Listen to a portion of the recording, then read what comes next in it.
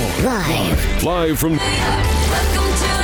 This is the Just End the Suffering podcast. For the win. Got it! Oh! He broke his ankle. Follow me to freedom. Y'all ready for this? Here's your host, Mike Phillips.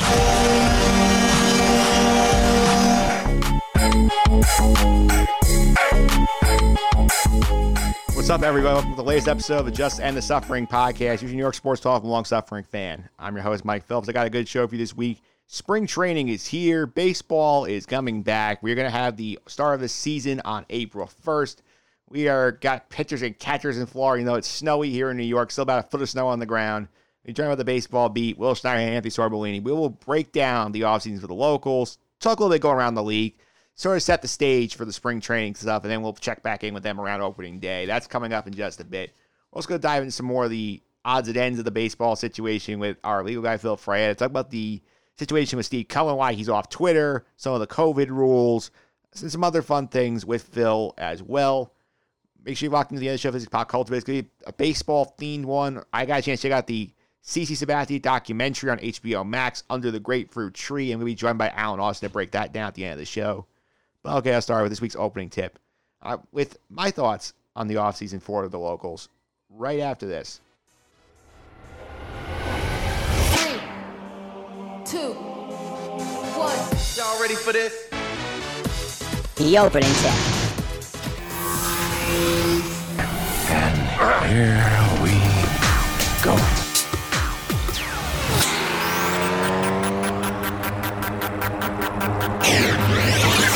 All right, opening tip time, talking about the baseball offseason. Mets and Yankees both reporting to camp this week, and it's been an interesting offseason for the locals. The Mets, we've sort of gone through the whole thing already about all the big moves, the ones they made, the ones they didn't make, the major points. The interesting thing here at the Met offseason is that they've done a lot, but it still feels incomplete. Are they a much better team we saw last year? Absolutely. Are they going to make the playoffs? As long as everybody's healthy, they will make the playoffs. The issue to me is that, I know a lot of Met fans feel this way too, is that there were still opportunities on the table to improve that the Mets did not fully embrace. The Trevor Bauer thing we've been over a couple of times. Nothing to really do about that. Made a competitive money offer. He wanted to go back to LA and go home, go play for the Dodgers. There was nothing the Mets could do to top that. George Springer, you can make the argument, hey, maybe they should have gone all out to top Toronto's offer, the 6-150. But if you can also defend it, because I personally am in the camp of, hey, they did not need to do that, because if you're giving George Springer a 6-year deal, as Sandy also has said many times, teams financially, unless you're willing to pay $300 million a year in payroll and pay all the luxury tax penalties, you only can afford so many of these long-term contracts. And if you're giving one like that to George Springer, maybe you don't have a slot able to retain Michael Conforto, who's younger, homegrown, left-handed hitter, for a guy who might be shifting out of a corner in 2 years. I feel like that's the sensible things that decision. There are moments about that you can defend.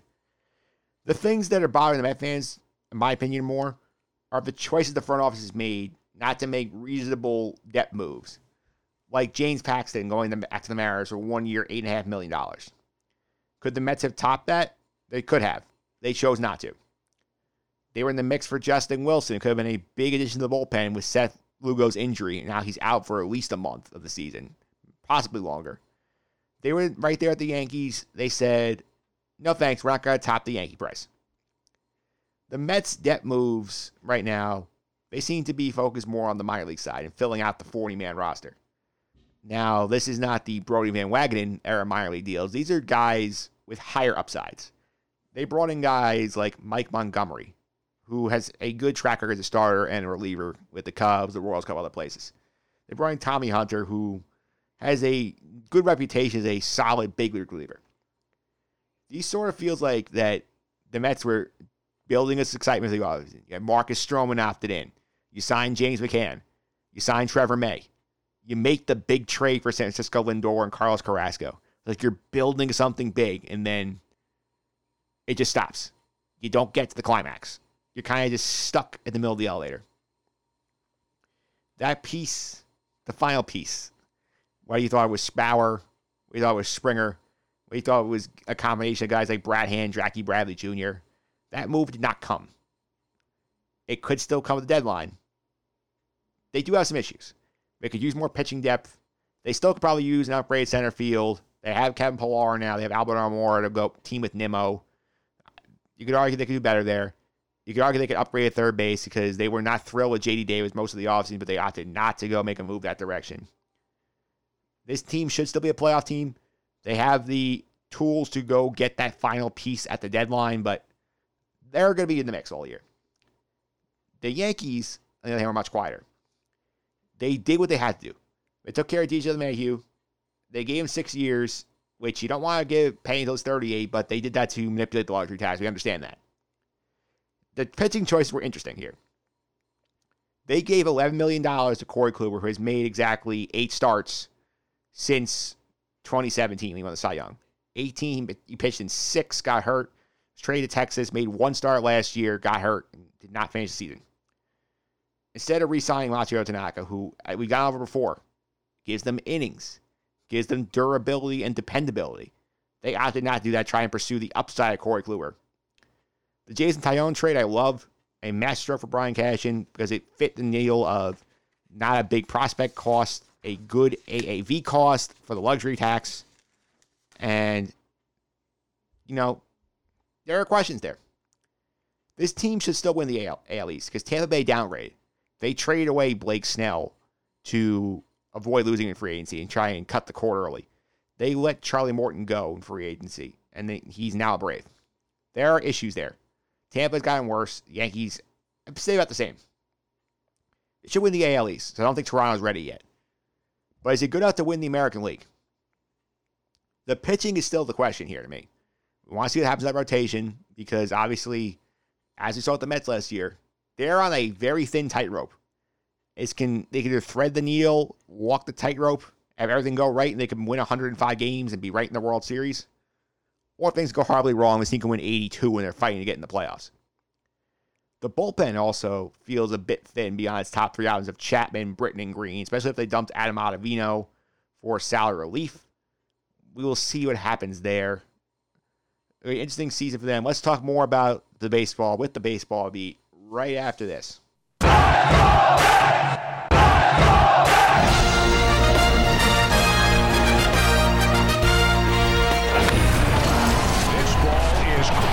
It's time for the baseball beat with Will Schneider and Andy Sorbolini. Play ball.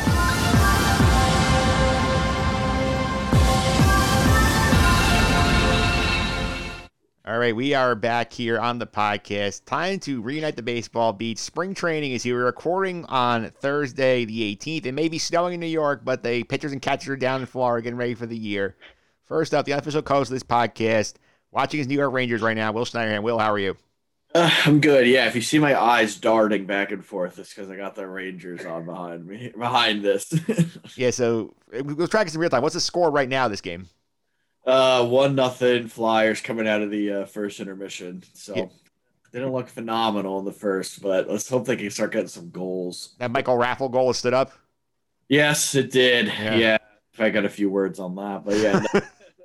Panarin banged one off the crossbar. He almost had one, so we'll see. We'll see how this progresses during this episode. Maybe I'll get increasingly happy or a little bit more annoyed. Yeah, if he's getting angstier, you know the Rangers are losing by more. Also with us today, Anthony Sorbolini is here, as always. Anthony, how are you? Good, guys. How you doing? Pretty good, and I got to say, nice you actually rocked the baseball gear. I was planning on wearing Mets shirts today, but I completely forgot. I'm always wearing a hat, so it's pretty odd if I'm not wearing a hat. So figured might as well throw the Yankee hat on today. I can count on my hands how many times I think I've seen you without a hat. You're right. Yeah, that's it. That is a rare sight, and now people are seeing it on the Zoom for the first time. Anthony always does rock the hat, and we do have to start out the podcast today with some major breaking news in Major League Baseball. Tim Tebow has officially retired. He will no longer be an option for the Mets. Will, your thoughts? Well, I thought we were going with the shortstop of San Diego here, but yeah, let's talk about Tim Tebow. My thoughts, I honestly don't really have it.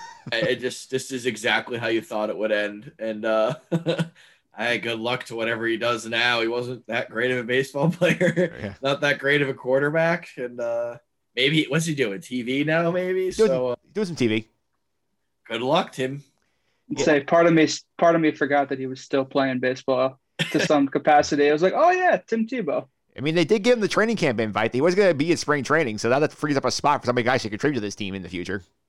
Yeah. I mean, the move for bringing Tebow in was always a publicity stunt just to get more people in the stands. But there really wasn't a true shot for him to get called up. Now, was there? Yeah, no. You want to know why? Exactly. You want to know why that Tim Tebow was on the roster? I can tell you exactly why. Show me the money. That's exactly it. They just want that money. And they got a couple years at it. Yeah, well, when you got a guy who's going to make maybe $200 million in right, you have Nimmo in center, right? And then you got Dom Smith who's going to have to play left. And I don't think there was ever going to be a way this guy was going to play outfield.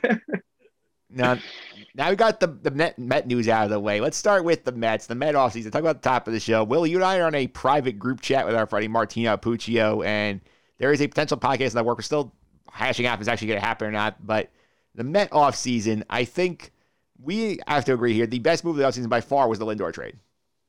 Yeah, kind of an easy one there, right? Yeah, very good. And I know today Martino and I were kind of wishing we saw some more and so on. But, I mean, I get where it's tough. But, yeah, the best move is definitely Frankie and Carrasco. Just those two in the package trade. Like, those are the two best moves in my opinion. And, anytime you get a top 5 to 10 player baseball, you're definitely doing something right. Yeah, Anthony, when you saw that trade happen, what was your reaction? Jealous and also, good for the Mets. Like I said, I'm a diehard Yankee fan, but like I said, I love the sport of baseball as a whole. So, it's always good to see, even though they are crosstown rivals, like to see nice and competitive. I want to see the Mets succeed, even though they're not my number one choice, as we all know, as you can see the hat that I'm wearing. But I thought it was good for baseball, good for Lindor, and then just overall good for the Mets. They're kind of been, I guess the laughing stock of New York, especially for the past couple of years. But now they're definitely going to be up and coming. Yeah, I think for sure. I think the thing that's also interesting is we'll talk about the other breaking news that Fernando Tatis Jr. signs this 14-year, $340 million contract. The price tag to keep Lindor just went up quite a bit. Yeah, but like even in I don't know, I think too, obviously, like that's usually the fallout, but that deal is so unique. And if I'm being completely honest, like not to go off a tangent on there, because I know that's not what we're going to talk about a lot, but that's not that like if I'm the Padres, I made out well there. If he's a player you think he is, you're paying him. I think they said the highest the AAV gets is like 36 at one point, but you're going to give him that in his best years. Like we always thought Lindor was going to be around a $280 to $300 million guy for tennis, right? And then the numbers they're throwing out, like it was something like that. But in my honest opinion, like maybe it went up a little bit, but I personally think that deal that Tatis signed with the Padres is for the Padres is like really good. I mean, my gosh, if I'm getting literally a top 5 to 10 player at age 23 for 14 years for at most 36 a year, around 25 a year, sign me up. And if that's what the Mets, I don't think Lindor touches that above 30 in my opinion, but he's going to get around there. And hey, that's what you got to pay. Again, Lindor's 26, 27, going to be playing shortstop hopefully for the next 10 years. Yeah, I think for sure that's a move's going to happen. And this is not Andy Martino saying the Mets don't have to sign Francisco Lindor after they make that trade. They're letting him go to free agency, and it's not happening. They're going to pay him. You do not make that trade to let him walk for the draft pick. You make that trade to make the move and sign the contract. It's going to happen. And Anthony, that would undoubtedly be the worst move the Mets could make if they made that deal and didn't sign him. But as of right now, as the outside observer, what do you think the worst move of the offseason of the Mets was? I'll jump in. By the way, 1-1 Rangers, fellas. We're cooking. I figured when I saw the fist bump. But yeah, no, I think I'll phrase it this way to you, Mike. I don't think there was like a worse move, right? I think it was like a lack of a move, right? If that's fair. And I think it was Springer. I do. I go back to this. I know you and I see different, a little bit different on this, and Martino as well. When we talk in the group chat.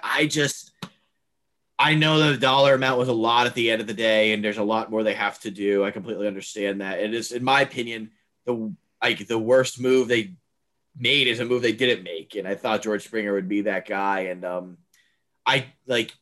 Chris Bryant. I love to see Chris Bryant, but again, the only reason I'm bringing Chris Bryant up is because you just brought up how the only reason they traded for Lindor was to sign Lindor. I don't know if that's the case with Chris Bryant. So do you rent him for a year? Yada, yada, yada. So in my opinion, the worst move is a non-move with George Springer. Yeah, for me, I want to push back on that because I do think that, like, you and I disagree on this. I feel like George Springer is not the worst thing in the world. They didn't sign him because, they're going to have to give Francisco Lindor a massive contract. They got to give Michael Conforto a big contract. They got to pay pitching at some point. And money, definitely, yeah. George Springer, that's a big contract, and that's a slot that you can't give someone else. If you're keeping George Springer, you don't keep Michael Conforto because you can't give everyone these huge contracts to be able to just move on your feet. It's not opportunities to present themselves. My issue is more that there were opportunities for sort of depth pieces that were bypassed. I don't think they should have been bypassed. Like James Paxton, 1 year, $8.5 million. I think you have to be able to go top that to get that guy in your rotation. Maybe you go pay Trevor Rosenthal for 1 year. I know it's a lot of money, but you know what? There's an opportunity here. Not matching Brad Handel, that's out of their control. I think the lack of the depth moves. I think just not finishing it off, and there still could be some. As of right now, as of recording, they're still possibly in the Taijuan Walker or Jake Odorizzi the starting pitching market, but it just feels incomplete. And I think a big part of the incompleteness, Anthony, is the Trevor Bauer thing, where the Mets and the Dodgers are going head-to-head for him. Feels like at the end of the day, the Mets got used, so you get more money out of the Dodgers. How do you think about that situation? Do you think the Mets dodged a bullet here not getting Bauer? No, I mean, he's the reigning NL Cy Young. I mean, there's a reason. I think, he was definitely one of the hottest, if not the hottest free agent, especially pitching-wise, the best free agent. And he's just going to be a guy, slot in with DeGrom and throw him into that rotation. He's going to immediately change it. So, I mean, with the Dodgers signing him, they're up there in my, up there in the upper echelon of the best moves in the offseason, being that they're coming off a World Series title. And you hear a majority of reigning World Series champions, they end up regressing, losing a lot of guys, but the Dodgers just got better. Yeah, they did. Will, what do you think about, you and I talked off air about the Bauer stuff. Let's bring it on air. Well, I just like what Sorbs just said. The Dodgers just got better. Oh my God, they just won the World Series. They just traded for Mookie Betts last year. Like, they're just that trade or that signing, just phenomenal. And in that group chat, I'm like, there's no way the Dodgers could give him that money. I was like, there's just no way.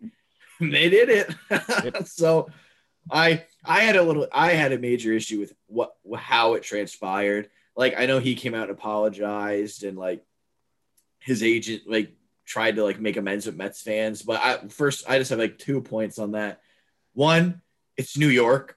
Like, that's just never going to be you have to know once you kind of make your bed with fans from New York, in that sense, it's never, you can't just be like, you're done. Hey, yeah, exactly. Ask Chase Utley, right?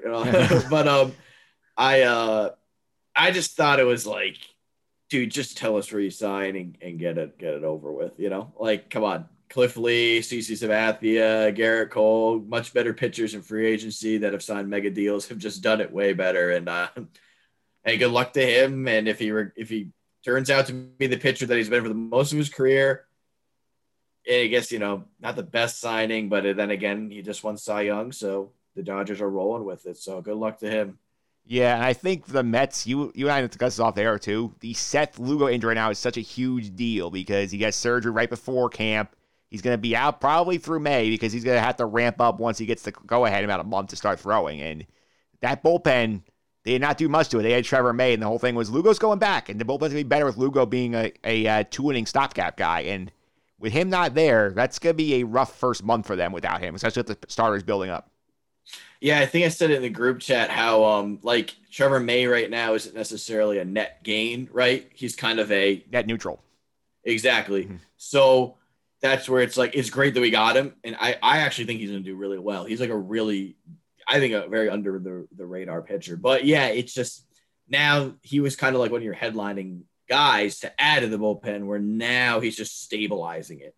And like you said, Lugo's like, he had the elbow issue years ago, right? Didn't he have he's pitching with a partial UCL tear. He hasn't really gotten repaired. Right? Yeah, like Tanaka was, I think. Yep. And that's always scary. So he comes back in, we say May, it could be longer. And it's just one of those things where, yeah, Rosenthal was out there. And I'm actually not a huge Rosenthal guy. Like, I know he had like a really good year last year, and I kind of see where they didn't want to do that. But at the same time, for a year, you need the help. Why not just, maybe try to get it done? And I mean, the reliever trade market, I don't know if that's even existing. You're going to pay more for relievers these days and you pay for, perennial MVP outfielders like Christian Yelich. But yeah, or Giancarlo Stanton. But yeah, I'm a little worried about the bullpen just because I don't really there's so many question marks. Like, is Familia going to bounce back? Who knows? Edwin Diaz, can you build off last year? Who knows? Not getting Justin Wilson kind of was a little iffy to me because now the lefties feel a little weird in the bullpen. So I don't know. There's just a lot of one way or the other in that bullpen right now. Yeah, as far as Trevor Rosenthal, Anthony, I remember you and I went to a Met National game a couple of years ago where he could not throw a strike in the 8th inning, and the Mets just chased him out of the game after that. I'm okay not giving $11 million after watching that performance and seeing a 60-game shortened version of Rosenthal. I agree. Yeah, I think last year was just kind of an anomaly. He's kind of been teeter-tottering his entire career other than that, spurts of 1 or 2 good years. He has, and let's go around the horn here. Let's go to the off-season grade for the Mets. Will, I'm curious where you landed with them. So it's I always am optimistic, but here I'm saying that I wish I kind of saw more. I'm still going to give them a B+ because my thing is I think the reason some Mets fans are a little upset is because we set the bar up here, right? Or Sandy set the bar up here, and they came in around here. I mean, you still added Francisco Lindor, that is huge. You got Carrasco. You brought back Stroman, right? Hypothetically, let's say Taijuan Walker signs or Jake Odorizzi signs. Your rotation is pretty stabilized in that standpoint. Trevor May is a good ad. Brian McCann. James McCann is well, if they sign Brian McCann, it'd be a little different. But yeah, James McCann's a very good catcher. My thing is, I wish you signed in center field, but you got depth options in center field. I wish you kind of went out and got another big arm. Didn't work. A lot of my gripes are just luxuries. I'm so upset we didn't get George Springer, but we still have good players. So I'm not trying to be too optimistic when I say a B+, but I can't sit here and be oh, it's a C. They only added Francisco Lindor. Yeah. Come on. What I'm trying to say. Yeah, Anthony, outside perspective, what's the Met grade to you for the offseason? I'm in the same exact boat as you, Will. Lindor was such a huge ad, and I'm trying to think of, not the stuff that they missed out, because I definitely think they should have, gone after Bauer and everything, but you can't dismiss them for what they've done and just building off of everything they've had last year and years before. Yeah, just jump in for one thing too. They were in on all of them. Hand went elsewhere because he wanted to close, as Mike said, right when that signing occurred. Mm-hmm. Springer, okay, you made an offer, too much money, whatever. Bauer, you offered more, right? And he went somewhere else. People have to look at it. They can't look at it as a miss. They went elsewhere. You're in the fact that the Mets are in on those guys now, that's huge. So yeah, which is so different compared to years past where they just be oh, okay, there goes a big name guy. 100%. So not even looking at it as a half or a glass half full guy, that's literally what it is. So I give it a B. I mean, yes, you got Lindor, and you were in on literally everybody. You had offers for a lot of players and a lot of high offers. So that's it. Yeah, I think it was a good offseason. Yeah, I think in terms of the offer thing, I will point out in the past, the Mets say, "Oh, we're going to check in on this guy." They probably call him "Oh, you want actual money? No, we can't afford you. So hang up the phone. We'll go somewhere. You go somewhere else." But I'm a little higher than you. I'm giving them the A- because they didn't really finish land the plane as much. But one thing it does not go report enough is that this is an organization that they said, we have to make the 40 better. We have to have good depth options on the 40 because, Will, you know very well in the past when we had when a guy goes down with an injury and they're bringing up random AAA career outfielder X that to start him for a week and he's hitting 6th in the lineup. Now they're bringing in actual big league guys who have depth and experience to this guy. Look at the options they have in the bullpen. Albert Almora is going to be a AAA out center fielder right now. 2 years ago, he's probably starting in center for the Mets. So they're riding the roster out. It's a deeper group. I do think Sandy has an issue where he is a little too attached to his price point, some of these guys. And as I read today, a great quote from an executive for the Dodgers, I think a source said, it's hey, if you're going to value every free agent, you're going to finish third for them all the time. You're never going to win one. So there are points where Sandy has to lose the budget aspect a bit, but A-, his team's a lot better than it was last year. They are going to be right in the mix of the division. They will at least make the playoffs, even a 5-team field. So that's the Mets, in my opinion. I like the rotation depth too, as you brought when you were saying. I like Lucchesi, or I think that's how you say it. Yeah, Joey Lucchese's in there. Jared Eichhoff is in there. They have other guys in the mix. Dude from the Marlins. Jordan Yamamoto. Yep. So, hey, that's good stuff. Yeah, and where last year they were pulling Ariel Jurado off the scrap heap, and they were starting Corey Oswald, and they were finding random guys off the street. This is an upgrade. No offense to Walker Lockett. Seriously, no offense. I hope if he ever hears this, to just take it the wrong way, but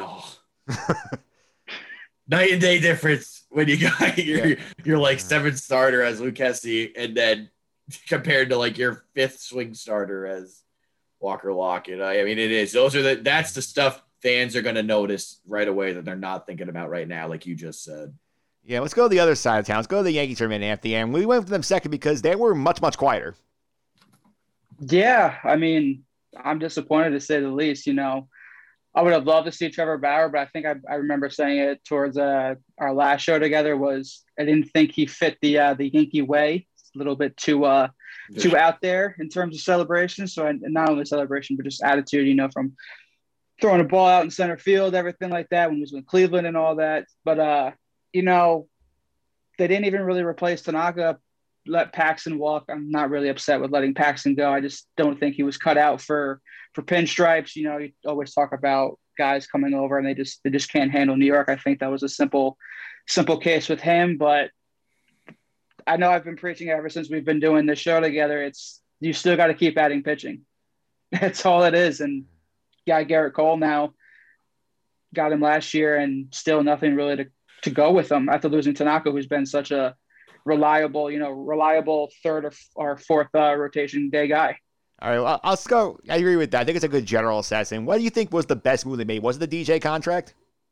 Oh, without a doubt. If there was a matter of fact where I actually thought they were going to let him walk, and if they did, I honestly would have just freaked out. It's just I'm not normally one to freak out when it comes to the Yankees not going after guys or getting guys, but he's hands down your best player, hands down, since he's been on the team.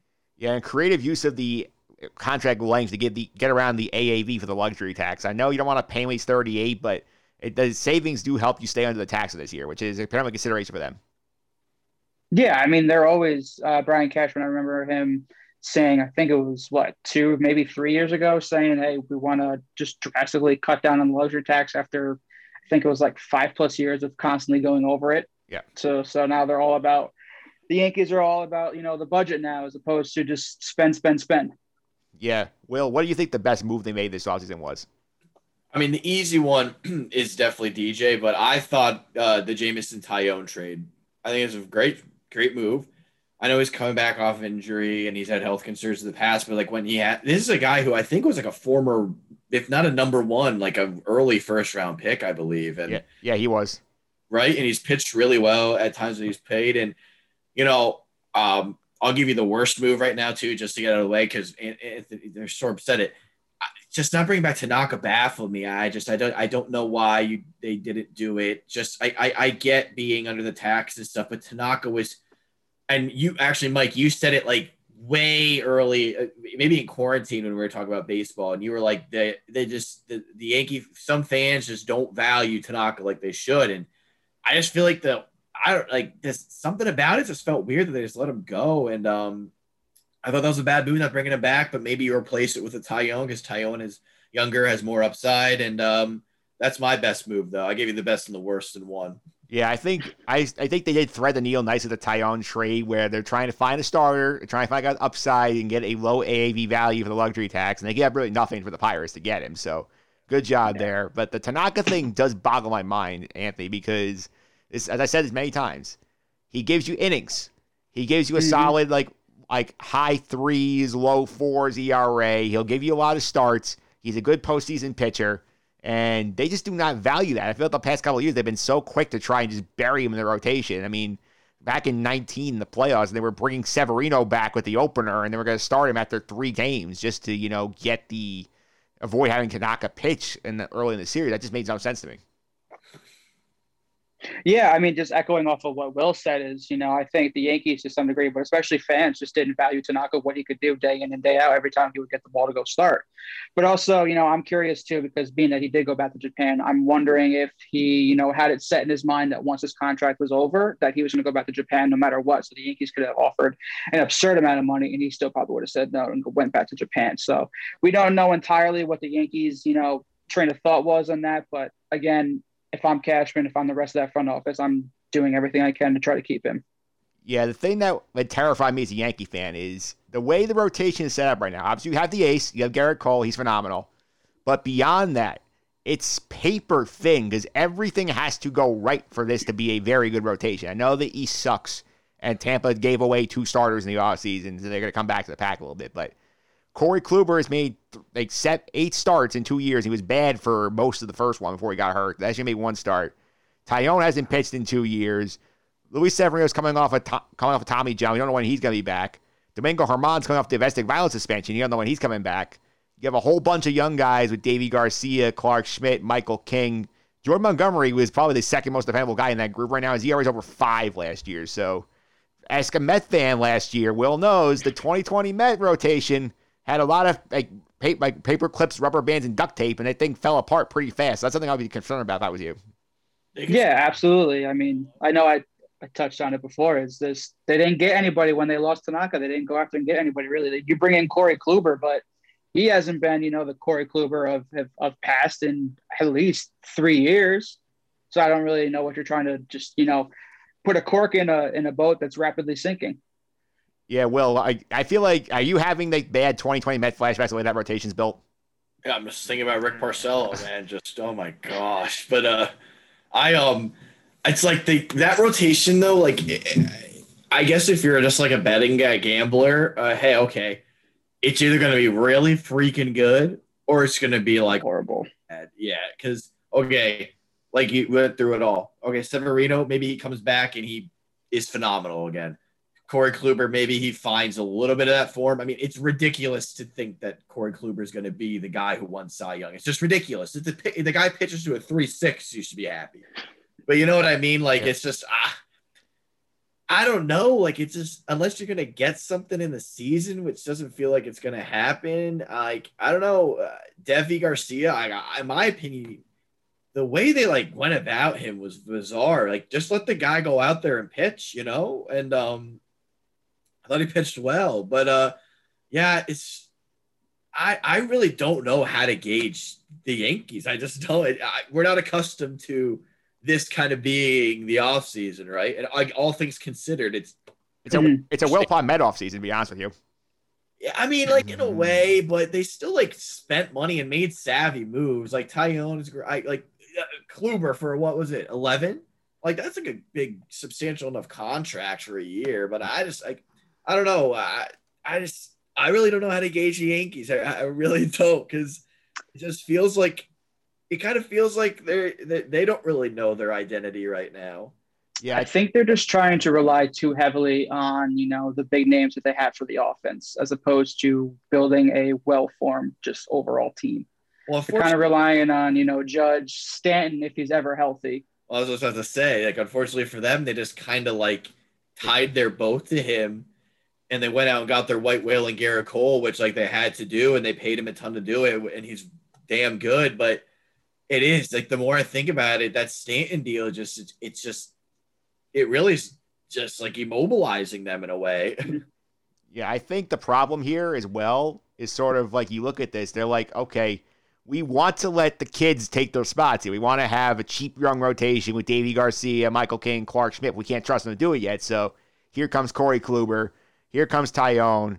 Here's Jordan Montgomery just eating a slot. So we want to be cheap and young and have that so we can pay our offensive guys down the line. But I don't think it's going to work. I think they're going to have issues when they get to the postseason. I think in terms of my grade for the offseason, I think it's a B- on the strength of the DJ re-signing, which is a very good contract for them, even though you have to pay until he's 38. But the rest of that deal, the rest of the offseason, overpaying Kluber made no sense to me because you want a guy in there to give you innings here and give you an opportunity to sort of be the stabilizer in the second spot. Kluber has massive upside, but the downside is dramatic because if he's not who he is, your whole rotation falls apart because you're waiting on Severino a while. The bullpen didn't do much either. I mean, Darren O'Day's a nifty little move, but I mean, they could have used a big-time guy back there after they basically salary dumped Adam Ottavino just to get rid of his contract. So I think B-. What about you, Anthony? What's your grade? I'm actually going to go with a C-. I don't like it I don't like it at all. You know, bringing DJ back was huge, but you lose a big arm, you know, in Tanaka, and just the lack of moves. You don't even try to fill the slot with losing Tanaka. You don't try to, you know, I don't even think there was talks or rumors of them even attempting to go after Bauer. Well, Bauer's a different price point also, and Bauer has feuded with Garrett Cole in the past. That's not a dynamic you want to bring in your locker room. Yeah, but still, I mean, at that point, if you want to win World Series, you kind of got to suck it up. But I get that too. There's all forms of semantics and everything, but there's plenty of moves they could have made, and they just they didn't do it in free agent. You know, the Yankees are known for spending. You know, you look at the offseason of 2008 heading into 2009 when they were in the World Series, and look who they brought in then. You know, you bring in AJ Burnett, CC Sabathia, and then Teixeira. You know, those three guys, and you get a World Series out of it, and they have nothing really to show for it this year other than bringing back DJ LeMahieu. Okay, so I'm at a B-. Anthony's at a C-. Will, you gonna be in the middle of us, or are you going in one of our directions? No, I was gonna go right with like that B- range, but or like a B. My thing is though, like I just kind of feel like it's like just hard to grade them. Yeah, I think it's just we're not used to it. That's just not what we're used to at the Yankees. So like I kind of feel like a lot of the uncertainty we have is somewhat warranted because there is some like margin for error, but also some of the uncertainty is like, well, that's weird. The Yankees usually just like are active. So I kind of like, I don't know, you know, it's like a how to answer, but you just don't know because, okay, maybe it is like, I mean, that roster, okay, you do have Judge, you do have good players already on there. You got to, maybe they just think, all right, this is what we got and we're trying to cut. We don't want to go over that tax. So we feel strongly about it. So, I mean, you know, like, I think that's what it is. I think we're just used to a different Yankees approach than this offseason. Yeah, I think we do. Let's go around the league real quick. We'll each pick a team here. So, Anthony, go to you first. Like, apart from the locals here, which team impressed you the most this offseason? You know, I don't want to say the Dodgers because I feel like that's the easy answer, but I feel like it's kind of going under the radar. But I'm going to go with the Cardinals, you know, grabbing why am I blanking on his name? I know who it is. I just can't think of the name. They stole Nolan Arenado. Yep. There we go.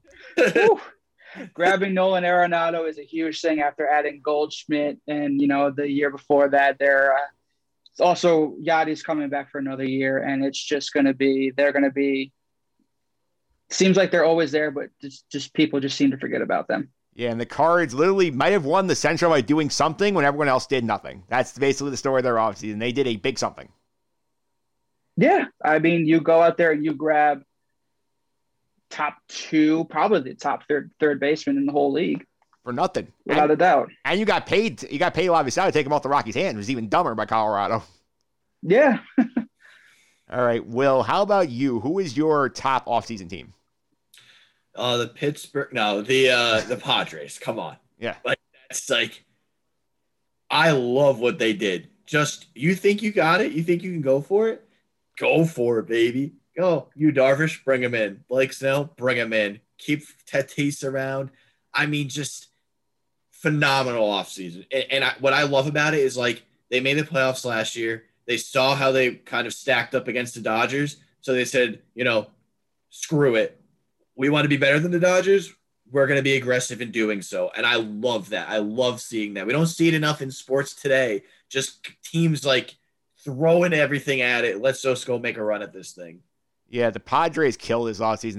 The Tatis extension is also very nice. I'm going to also go, for the sake of being different, I'll go to Toronto because Toronto, I think, had a very good offseason. They made some early pitching moves, and getting George Springer for them was huge because they are a very young team. They need a center fielder. They have to pay more, obviously, to the Canada tax and to get people up there. But adding a guy like that to that team, to be the leader, to be a guy who can help this team become winners, I love that move. And Toronto was in on everybody. They landed a big fish. Blue Jays are all my big offseason winners. I like it. Get a good veteran in there, you know, a guy who can do a lot. And that's a roster that's either like, give him like give him a year. That's going to be scary. Well, you know, unfortunately for that's going to be scary. Yeah. They're coming. They're coming fast.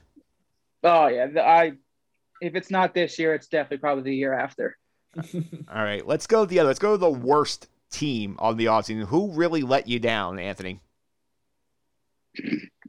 I mean, personally, I want to say the Yankees, but I'm not going to take the easy cop out. But I'll go with teeter totter just a little bit. I'm gonna say not for who they didn't sign or for who they let go, but I'm just gonna say the Boston Red Sox just because bringing back Alex Cora as a manager, I don't like that at all. I don't think it's a good thing for baseball. I don't think it's. It doesn't sit right with me. I don't know. Plus, the offseason, they did not do much. After they made a big deal of how they wanted to let Mookie Betts go to get under the tax, they really did so many pitching problems. And who'd they sign? Like, who was their big pitching move? Exactly. There was no big move. Their big move in the offseason was re-signing Alex Cora after, firing him for a year while he was suspended. All right, Will, worst team in the offseason. Who disappointed you the most? There's a few, but I mean Cleveland. Listen, they gave us the guy. So, but Colorado though, it's just like I don't know. You just threw a guy away, and then you're gonna probably let a shortstop walk in the offseason. Trevor Story. I think that, but I'm gonna say the Rockies. I have a few others to mention, but I'm sure you might mention one of them. Yeah, the Rockies thing. The thing that bothers me the most about that one, they were high on my list, is like you have done nothing with Nolan Arenado for several years now. You knew he's going to opt out. You had some leverage here because he had to extend his opt-out there with the Cardinals, make sure he could stay. They did not get one of the Cardinals' top 10 prospects. They gave the Cardinals $50 million to take him off their hands and got nothing back. That's like the reverse Brody trade with the Mets, where they got no prospects and they took all the money. It makes no sense. No, it's bad for baseball. I don't know. You had him there. You had him literally one of the best players in baseball, and it's just I don't know. How do you let that happen, man? Just for nothing. We'll give you money. You don't have to give us anything. There's the top. Take the best third baseman in baseball. Yeah, so we can't use him. You do something with him. Yeah. I think for me, there's a bunch. I can just hammer the bottom of the league. The guys who are, again, just doing nothing, like the Pirates, who are basically anybody with a salary is getting thrown overboard just to get like lesser paid prospects in the building. I'm also going to ding the Cubs very, very hard here because this is one who this team just won the division. This core won the World Series 5 years ago. We are dumping Yu Darvish to get rid of his salary.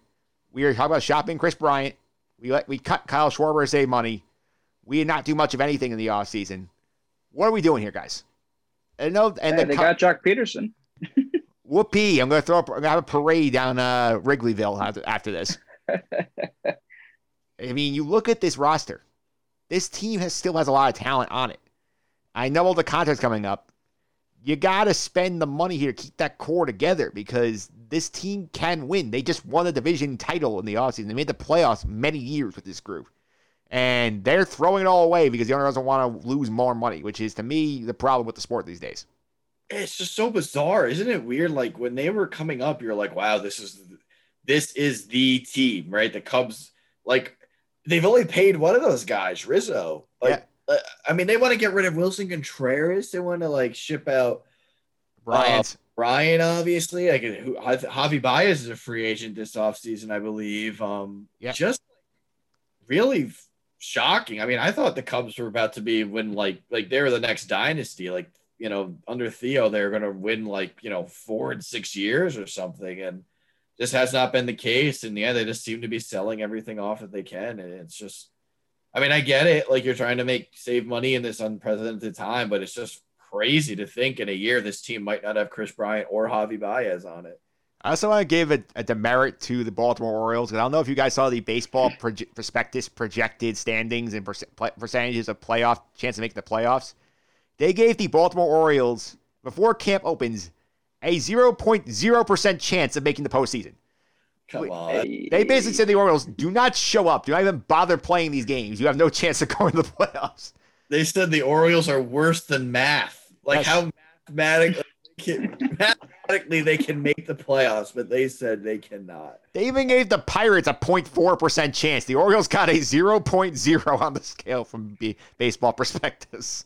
They got Matt Harvey and Felix Hernandez now, so maybe in 2013 that'd be a great rotation. Yeah, This is just the problem with this game. And you could basically just point to like 10 teams, say they have no shot this year. They are not going anywhere. And you can basically throw a third of the sport out. That's what the problem with baseball is right now. I think, not to go in a rabbit hole, I think in most sports it really is. Yeah, you have the bottom half that says, okay, we're just going to go for a draft pick and save money. Then you have like the top, 5 or 6 teams that are trying to go for it. And then kind of like, yeah, it's either one extreme or another.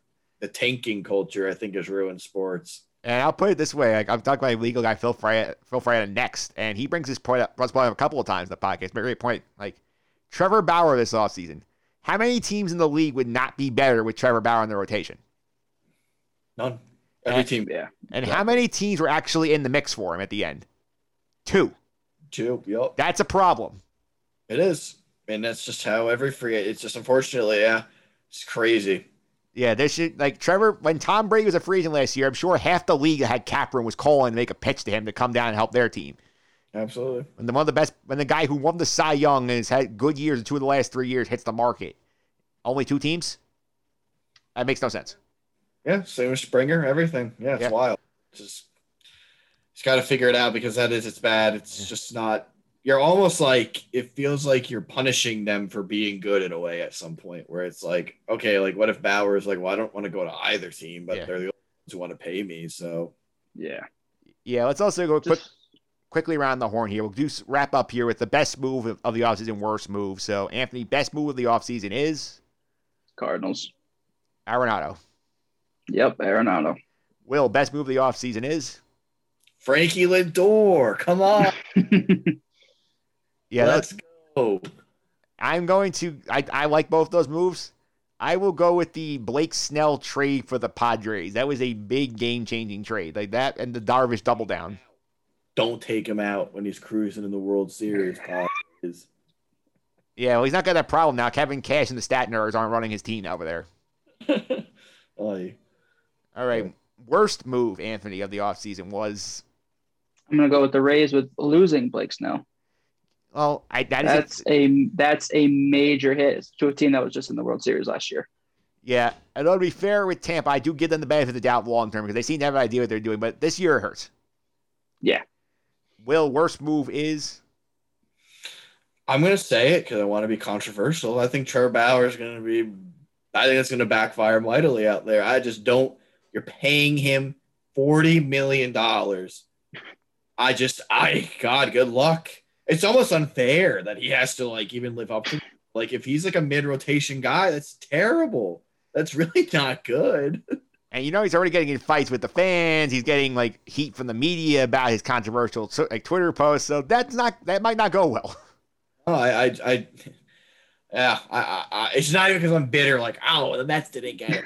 Like, literally, it's because we said in that group chat when the dollar amount came out, I was like, what? No way. That's a lot of dough, man. So there's like you have to live up to the expectations when that happens. You're getting paid more than DeGrom, Scherzer, all these guys. So hey, that could look miserable at the end of the season. I will go back to the obvious here. I know I want to keep dinging the Cubs for just giving away Yu Darvish for a bag of baseballs to get rid of his salary, but the Rockies gave Nolan Arenado to the Cardinals and paid them $50 million to do so and did not get back one of the organization's top 10 prospects in return. They got back 4 decent prospects, did not get one of the very good ones in the system for the best third baseman in baseball. That's a major fail by that organization. Yeah, they didn't seem like they really cared too much. No, it's almost like it was a relief to get rid of him. Oh no, it absolutely was. Oh my gosh, this was literally like so reminiscent of the A-Rod trade back in when did he leave Tech? The A-Rod trade 05? 04. 04. That was like what it felt like. Oh wow, this is a big contract after all. Maybe we should. maybe we shouldn't have given it to him. Yeah, they're like, okay, who wants him? Yeah. Oh, we'll pay you to take him too. Okay. Yeah, like don't stop us before we change our minds. Here, take the money. Yeah, which is the scary part of it, that they paid to get rid of him. Yeah, that's when it comes down to it, isn't the deal like the Cardinals are paying him like $150 for like 6 years or something like that? Like, that's a bargain. That's ridiculous. Yeah. It's absurd. But for a platinum glove, silver slugging, MVP candidate, all-star third baseman in his prime. Oh, yeah. Oh, man.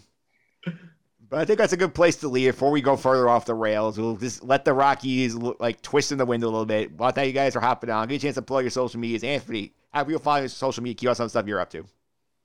Check me out on Instagram at Sorbolini Photos. Just getting ready for the cross country and MAC basketball championships in a couple of weeks, and just hopefully things are in the works to possibly shoot a Yankee game coming up. So fingers crossed for that. But yeah, check me out there. Stay tuned. Will, how about you? How you go with some of the stuff you're doing? Follow you on social media. Oh yeah, I'm on Twitter at Will Schneider H1, and I'm just right now writing a few things. We're just kind of like I'm been reaching out to a lot of people and stuff and focusing on trying to secure the next step. So truthfully, if you follow me right now, it's probably not going to be that active. Just give me a follow if you want. I'm going to be pumping some in the next month or two. There'll be a few NFL things going up on there. You want to get in on the ground floor? What's that? So you want him to get in on the ground floor? Yeah. Exactly. I'll remember that. Yeah. I'll remember you. Yeah, you'll be one of the real ones he'll remember when he makes it big. Let's hope. All right, guys. Thanks for all the time. I really appreciate it. Of course. Thank you. All right. Up next, we're going to talk about some of the COVID rules and some more baseball odds and ends with our legal guy, Phil Frietta, right after this.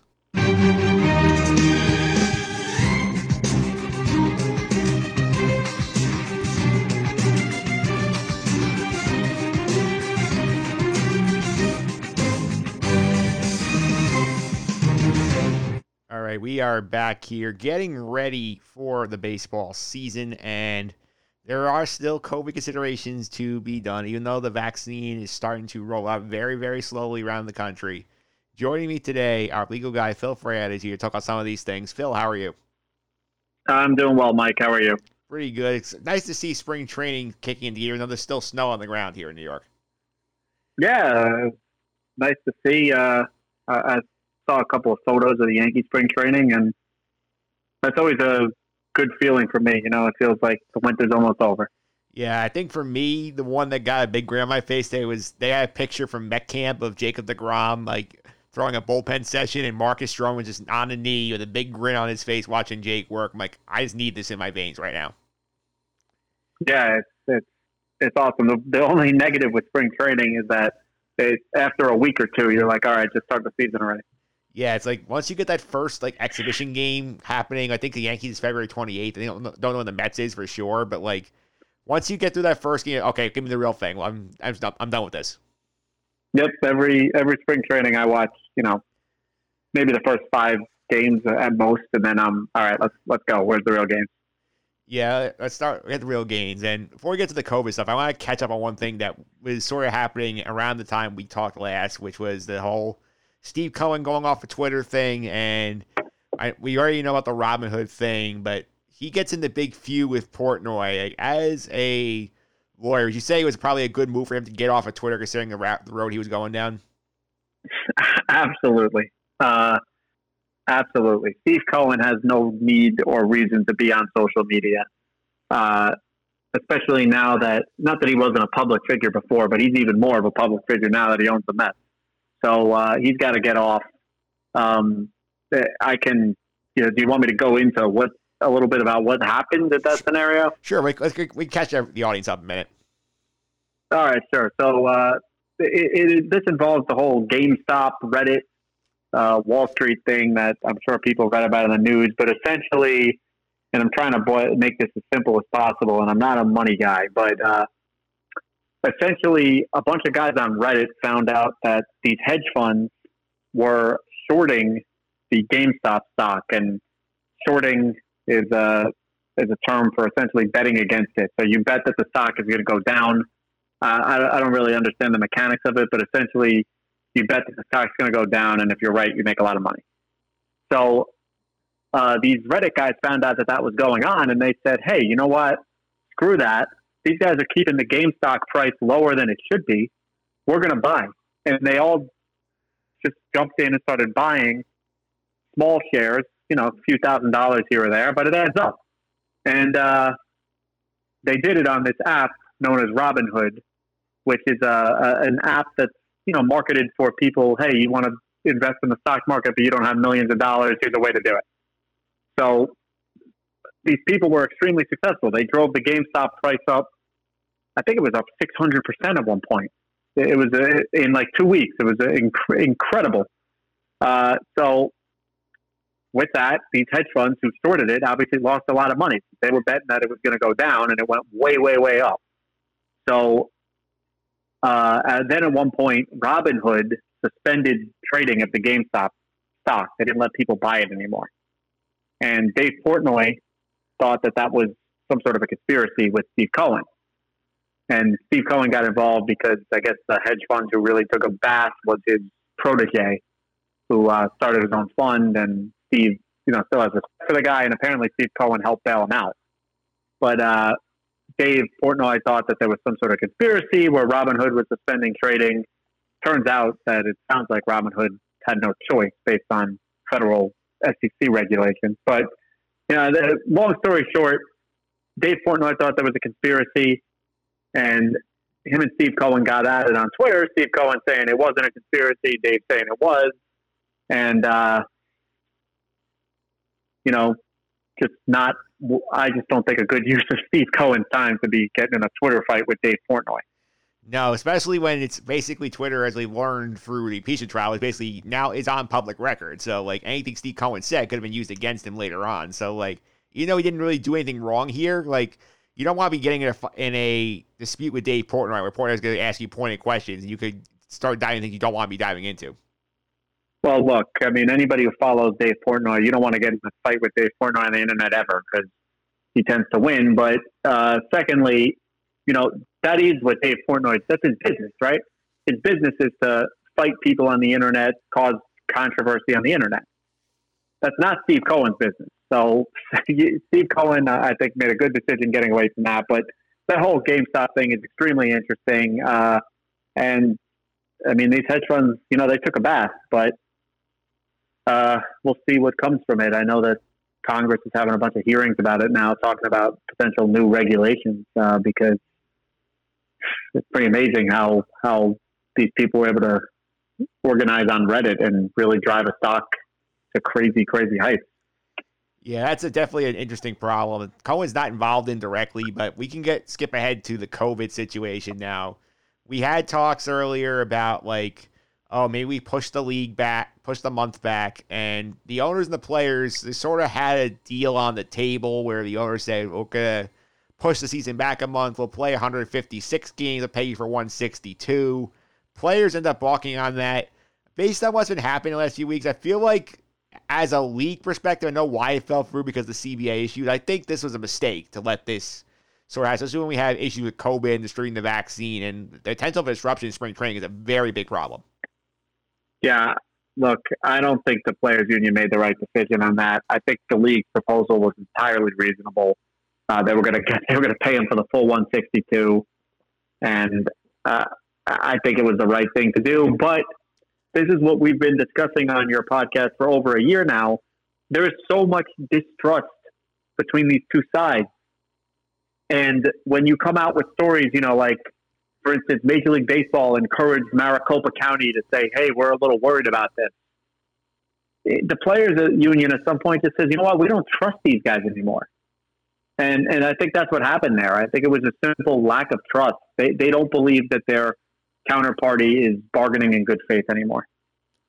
Yeah, I think that makes a lot of sense. Now it makes these COVID rules they put in even more important. And we've seen from the NFL and the NBA now that the use of these Connexon tracking devices to sort of determine the close contacts, and that really saved the NFL season because the NFL was going down a bad road before they went to the Connexons with the close contacts to sort of keep it so, okay, we could take the risky players out and then go forward with whoever is still eligible on the roster. And I think now with baseball, I think the big thing we take away from what we've seen so far is that the use of these track devices is going to be the key keeping this spring training and this season on track and enough players can get vaccinated. Yeah, absolutely. And look, it shouldn't be that hard if you think about it, right? Because these guys have the capacity to do rapid testing on they're still doing it on a daily basis in MLB now, right? I believe so, yes. Yeah, all right. So you can rapid test on a daily basis. I understand the rapid test is only 80% effective, but 80% is still a pretty damn good percentage when you think about it.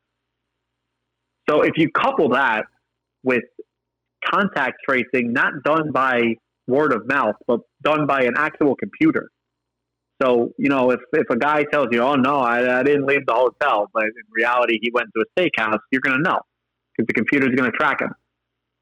So when you combine those two things, it really should not be that hard to keep the COVID cases out. Now, a lot of listeners will say, well, if it's so easy, then how come we don't just, open up everything? And the reason why is that, right or wrong, average Joes do not have the money or capacity to do that. But Major League Baseball does. So they can do that, and they should. I think it can work. I think it worked well in the NFL. I think it's a viable strategy so long as you have the economic and political resources to do it, which very few people do, but Major League Baseball does. Yeah, I think that's to be the key here because, because the problem last year we ran into its points was we had one guy on the team test positive to shut the team down for a few days, see if it spreads. Now, if player X is wearing his contact tracing device around the clubhouse, it says, oh, he's been around these three guys for the CDC recommended period of their defined as close contact. We can take them out and the rest of the team can play. I think that's how you're going to have to do it in the early going. There might be some occasions where, maybe one day, a team is that play 3 minor league outfielders. That's the way it's got to be until people get vaccinated. Yeah, absolutely. I mean, Mike, let's just think about this practically, right? If you go to a restaurant right now, if the restaurant could swab everybody and get a result back in 15 minutes, it'd be a very low risk thing to do. And then if they can also contact trace everybody who comes there to make sure they haven't been in contact with anybody who has COVID before they get there, it would work. But, a restaurant doesn't have the capacity to do that. Major League Baseball does. And I think they could use the technology, use the tests, and they can continue to play under those circumstances, I believe.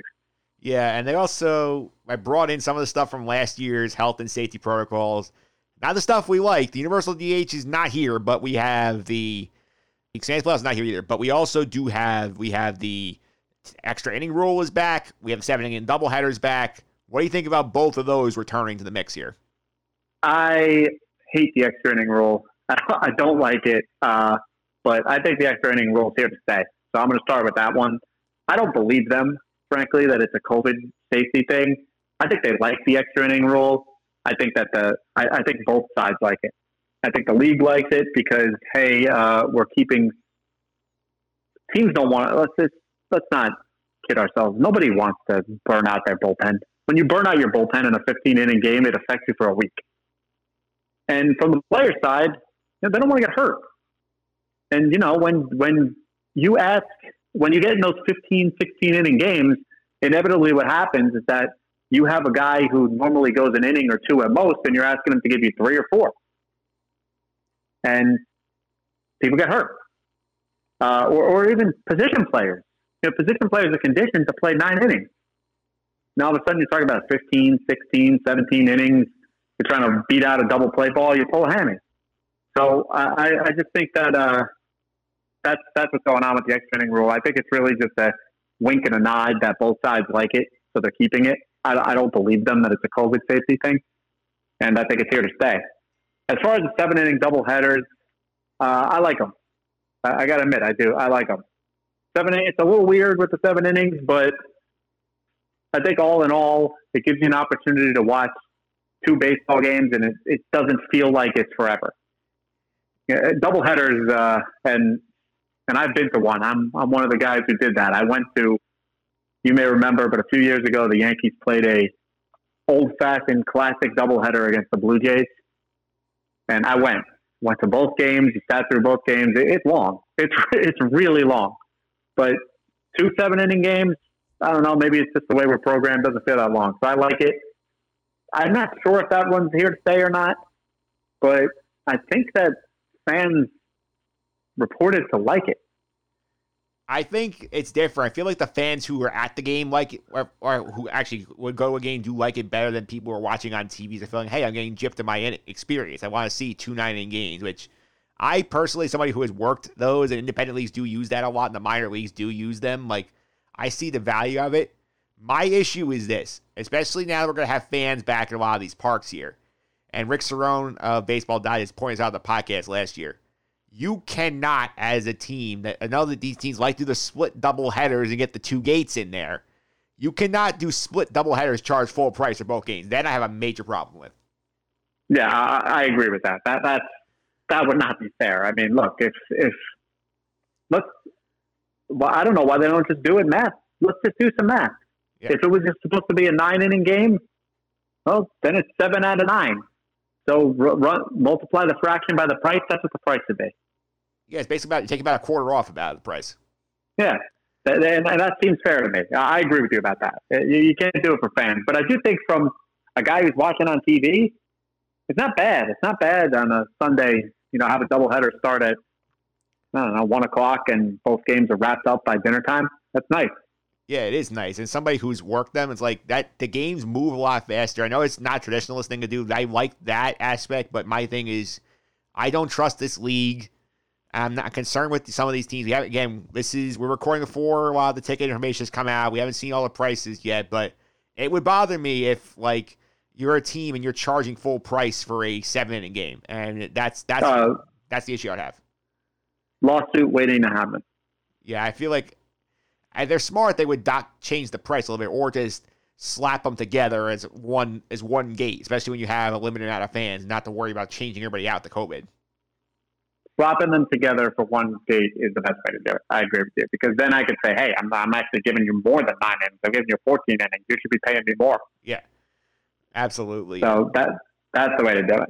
Yeah, I think that is the way to do it. And I think the league also, something interesting is said here is like, oh, here are our protocols. Here's some things, like how many people you can have at camp. And they announced today, we're recording on Thursday the 18th, that AAA season starting pretty much on time. AA, single A are delayed a month because we have to wait to get the big leaguers out of camp before the minor leaguers come in. They said that right now we're following basically very similar COVID rules to what we had at the end of last year, where you don't leave your hotel room on the road trips unless you get permission to do something from the team. The conditions can be relaxed if appropriate. So how far do you think we're going to have to go before we get a bit of relaxation on the players? And is it like you're getting vaccinated? Is it cases are going down? Do you think I know you're not a public health guy, but logically you think it's more like if COVID improves dramatically, the players will get more freedom. Yeah, I would say yes. But, this is a debate that has been going on now for the past month or so. And there are some people in the have been derogatorily called the forever pandemic group, who just seem to say, this is never going to go away. We have to live like this forever. Then there's people on the other polar side who are, let's go.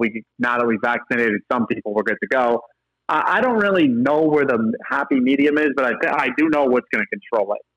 So I think the big key is once we start vaccinating people, A, do the cases go down?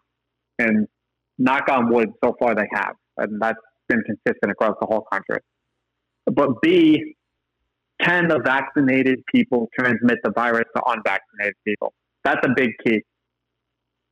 If we determine that they cannot, then we should be able to go a lot faster at getting the entire society, including Major League Baseball, back to normal, so to speak, because you don't have to worry about unvaccinated people. I mean, keep in mind, Mike, that the U.S. population, I think it's about 1/3 children. And you can't vaccinate children right now. So I understand that children are less likely to have COVID and spread it, but that's still a big chunk of the people who we can't vaccinate. And children go to baseball games. So we're going to need to see 10 vaccinated people spread the virus. What I've read so far is that in Israel, Israel led the world in vaccine efficiency, and they have vaccinated, I believe, over 80% of their elderly population. And their early data is showing that those people are extremely unlikely to spread the virus to somebody else. So that is a great sign. And I think if that holds, it gets you where you want to be. So I don't know if there's a magic number. I'm sure baseball's epidemiologists do have some magic number where if the positive rate is X, we can relax the restrictions a little bit. But I think that's the key. How fast can we vaccinate people? And once we do vaccinate them, can they spread the virus? And I haven't seen anything from Major League Baseball whether or not they're going to mandate the players to get it. I'm not sure if they've made a decision on that yet, and I'm sure the union wouldn't fight it. I would think there would have to be collectively bargained, would it not? Absolutely, yeah. But that's a tough issue for a union, right? Because I don't know what the baseball players union would think, but a lot of unions, the majority of the members are going to say, "Hell yeah, I want my coworkers vaccinated." Yeah, and it's also it's different. Again, this is also an issue where it's sort of like you wonder if the makeup of the sport is this, because they see in the NBA where a lot of the players are a bit skeptical about getting the vaccine, because obviously we as a country have not done a good job at doing a good job promoting medical advances to the African American community. Whereas baseball, it's a lot more white players, and they may be more open to it. Yeah, I don't know how that's going to work, but I think that those are your keys. How many players get vaccinated? Does vaccination countries nationwide start reducing cases, and can vaccinated people spread the virus?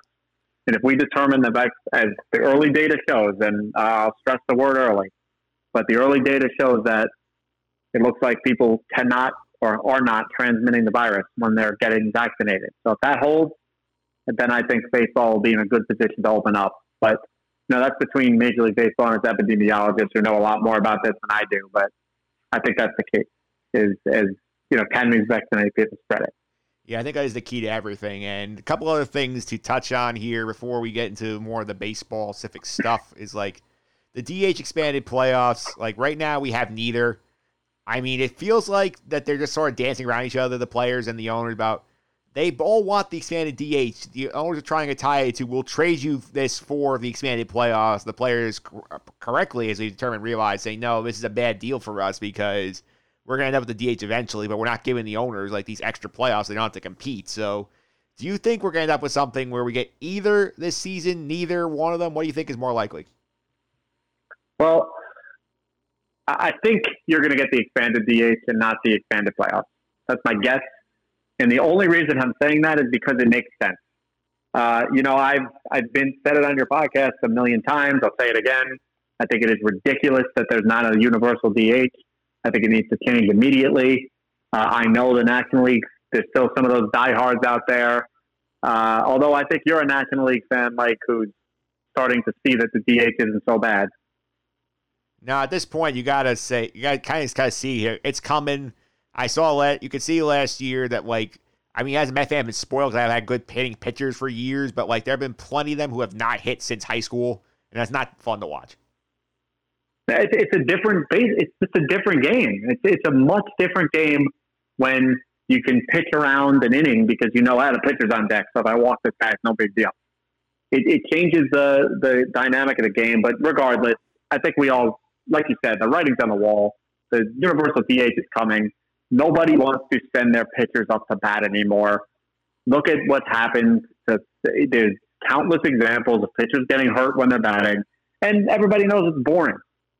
I'm sorry, it's boring. I know that the baseball purist is going to tell you, but they bunt, and there's a double switch. Let me tell you, Mike, a double switch just means you're changing two people in the game at the same time. Who cares? Yeah, who cares? You watch a basketball game and they take out the center and the power forward at the same time. And you're like, oh my God, you made two people came in the game at the same time? No. In football, how many people run on and off the field every single play? Defense switches into nickel, now they're back in dime, cornerbacks running all over the place. Nobody cares. So I just don't think the double switch is that great anymore. I think it's enough. It's time to end the pitchers batting, and I think it's going to happen. But the union has been smart. Because as we mentioned on our last podcast, the expanded playoffs is a scam.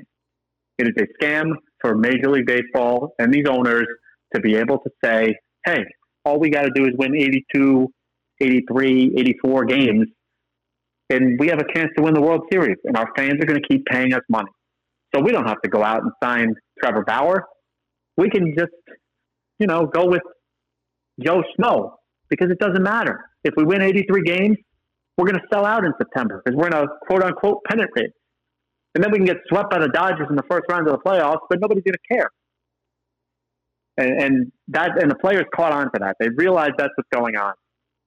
So you would counterintuitively think, hey, the players will like expanded playoffs because then they have a better chance of playing in the playoffs. But they quickly realized that, wait a minute, these guys are going to use expanded playoffs to justify mediocrity. And that we're not going to allow that. So I think that eventually the owners are going to cave and say, fine, we'll give you the DH without the playoffs. And that's where we're going to end up.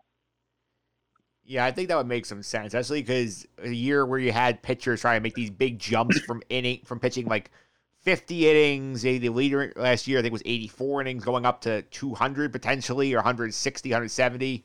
Don't want to take the added risk of all the NL guys having to hit, or the AL pitchers having to go to NL parks and hit for like the first time in 2 years. That's a great point. And and that is a big risk not only to the pitch, to the players, it's a big risk to the owners. I mean, let's take a guy like Garrett Cole. How much money are the Yankees paying him? Imagine he gets hurt. They still got to pay him.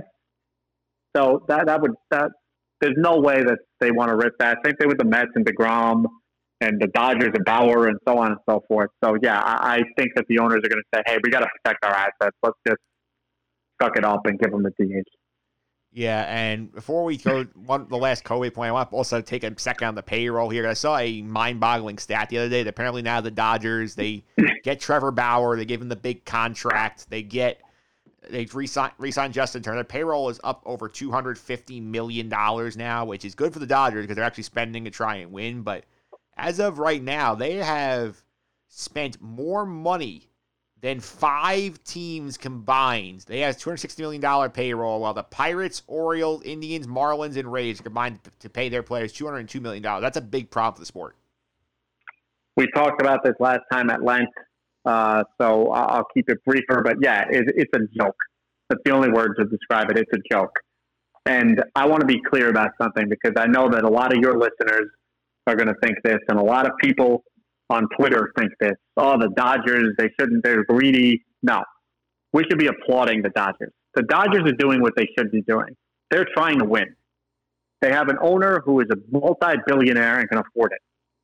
And so do all these other teams. The Pirates can afford to buy players. The Orioles can afford to buy players and so on and so forth, but they don't. And it shouldn't be allowed.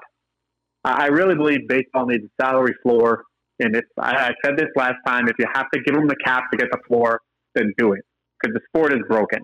What happened this offseason is proof. And I said it last time, I'll say it again.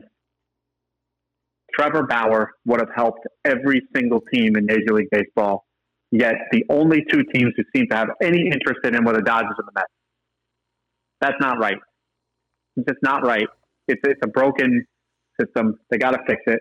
And I'll repeat again the other point I made. Masahiro Tanaka decided to pitch in Japan instead of the United States because nobody wanted to pay him. And you can tell me that Tanaka is not an ace, that he's not the best, and that's fine. I'll agree with you. But how many teams in baseball would benefit from having Tanaka on their staff? 25, 28? Sounds about right. Maybe even all 30. Is there a single team who you could say definitively has 5 pitchers better than Masahiro Tanaka on their team? No. No. And yes, the guy has to go to Japan. It's a joke. Baseball needs to fix it. These owners are colluding against the players. So I applaud the Dodgers. Good for them. I'm happy they spent money. I'm happy the Mets spent money. I wish more teams would. I also think something that's telling about the way the story is right now is, I don't know if you saw the baseball prospectus odds for the teams to make the playoffs this year. They put them out a couple of days ago. They went through all 30 teams.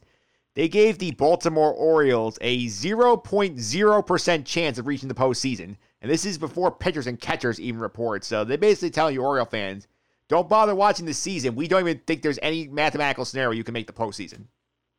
Yep. And don't forget the ripple effect of that, Mike. Because when the Orioles if you look at who's on the top of that list, it's the Yankees. And there's a ripple effect there. because I think the Yankees were the highest percentage in the American League, if I'm not mistaken, and I think it was by a lot. Yeah, I think it was like 91% or something like that. So the Yankees know that. Now, they don't know what Baseball Prospectus's numbers are, but don't kid yourselves. They do that themselves. And they say, who do we compete with in our division? Oh, we're going to win the division. So why would we go out and – we don't need Trevor Bauer. We're going to win. We don't need him. And so it has a ripple effect. Not only are the Orioles terrible, but the other teams in their division, like the Yankees, can be a little bit cheaper on the margin because they know that they're going to win a division anyway. And then they're going to go with the same, which is true in my opinion, but the same argument. If they go to the playoffs and they get knocked out in the first round, they're going to say, it's a short series. It's a crapshoot. What are you going to do? Yeah, that's certainly a big problem around the sport. And I think one problem that is potentially an issue, something the NBA is running into right now, is that as of right now, because they didn't take the deal from the owners, the players said, we're going to stick to our originally planned schedule, which is a full 162. We're flying all over the country. We have games on the West Coast. We have East Coast teams flying west. And the issue with this is, if the normal calendar baked in, it's not a problem, but, if you have a COVID spot here where maybe one team has an outbreak and they can't play, and let's say the Marlins got unlucky again, they have an outbreak and they're on the West Coast, rescheduling those games would be a pain in the neck. You're probably going to have to do what happened in the NFL, where, the Denver Broncos essentially played a game without a quarterback. And you're probably just going to have to say, we're going to have to figure it out. You have minor league teams, call up some kid from single A and let him pitch. And it would be a disaster, but I don't think that they have much of a choice because of what you said. You can't. The travel makes it hard. Last year they were able to do season because there wasn't much travel. Cross country travel is going to make this impossible. So you're not going to be able to say, oh, there was a COVID test, game's canceled. You're going to have to say, all right, COVID test, find somebody else, find a kid in the minor league, get him on the mound. I think that's why the 7-inning doubleheaders are here, because they might say, okay, we might not have enough today, but we'll have to get some guys in the minors to play 2 tomorrow. Yep. And you might see a lot of kids who otherwise would never be in the major league up there. And they may, and if it gets bad enough, don't be surprised if they relax the 40-man roster rule. Yeah, that would be interesting to see what happens there. Although the hope for baseball is maybe you have a rough April and May, but as more vaccines get into arms, you feel like also that the government may also help Major League Baseball out, because they may see this as an opportunity to say, hey, look, let's use baseball players as a public example to build vaccine confidence in the public who is a little questioning about it, and say, hey, if Justin Turner or Mike Trout gets their vaccine on camera, maybe we'll convince people to do it. So they figure, okay, we will have to go through one rough month, and once we get our shots, and when General Pop comes eligible, maybe they get pushed to the front of the line, which I think MLB sort of banking. I think that's what they're hoping for. Maybe. I could see it. Look, the vaccine rollout is a complicated issue because it's the federal government, but it involves state governments and how the state governments are going to prioritize it. So as I'm sure the listeners of this podcast know, all of a sudden New York says, okay, now anybody with a comorbidity can go get it. Except that if you look at the list of underlying conditions, it's essentially anybody who's ever been sick. It's so long. So that's one state. Then you have another state like Connecticut where they're saying, no, only old people. Some states are letting teachers get it. Other states aren't letting teachers get it. Some states have first responders. Some states have people like your situation with your job. It's super complicated. So can the federal government preempt all that and say, yeah, we're just going to take control and we're going to vaccinate Major League Baseball? Yes. But do you think that's a good PR move? And that could really backfire on the federal government. That's not what I'm saying. I'm not saying to say do it right now. I feel like once you get to the point where you're comfortable, where you say, okay, we've done enough of these other groups and we're going to go to Gen Pop. I think at that point, that's when you're going to say, okay, maybe we'll push Major League Baseball up a bit to sort of convince people around the fence to get the vaccine. I could see that, but that could be June or July. Yeah. We just don't know yet. I know that the predictions have varied. I saw Fauci had pushed his May prediction back to July.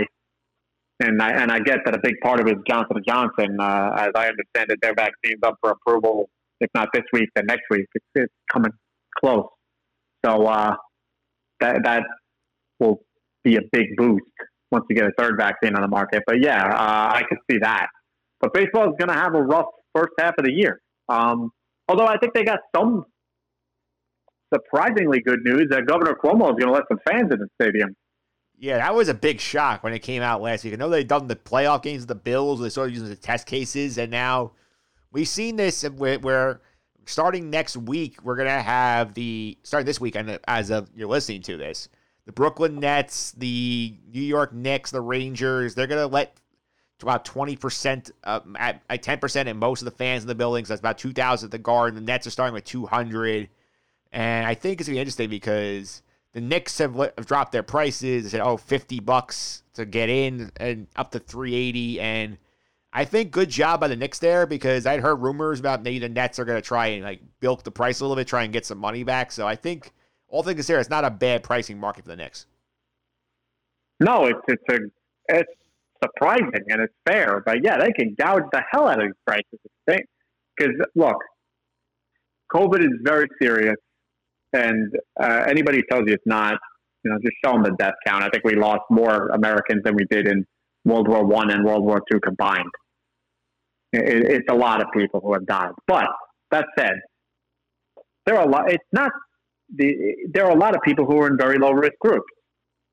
So I just don't believe that there's not 2,000 people in New York State who said, "Yeah, I'll go to the Nets game. I'll pay for that," and people will pay for it. So, essentially, what I'm trying to say is that there's going to be high demand. Yes, it's going to be somewhat weakened by people who are afraid or fearful of getting sick. But there'll be a lot of people who are like, "Yeah, I'll go," and I think they could gouge the hell out of the prices. So, good job by the Knicks not doing that. And I hope a lot of teams don't do that because it's a lot of people still not right. A lot of people still have economic issues. A lot of people have lost a lot of work. A lot of people don't have the same amount of income as they had a couple years ago. And it would be like a greedy move to say, hey, I lost my money. I'm going to charge more and make up some of the profits I'm losing by not having games without fans until now. I agree. I agree with you. And I think they could get away with it. Because while you're right that a lot of people lost money, there's plenty of other people who didn't. And, people who maybe, have some sort of remote working from home type job, didn't really lose that much money. And I was like, yeah, I'll drop $2,000 to go watch the Nets today. I don't care.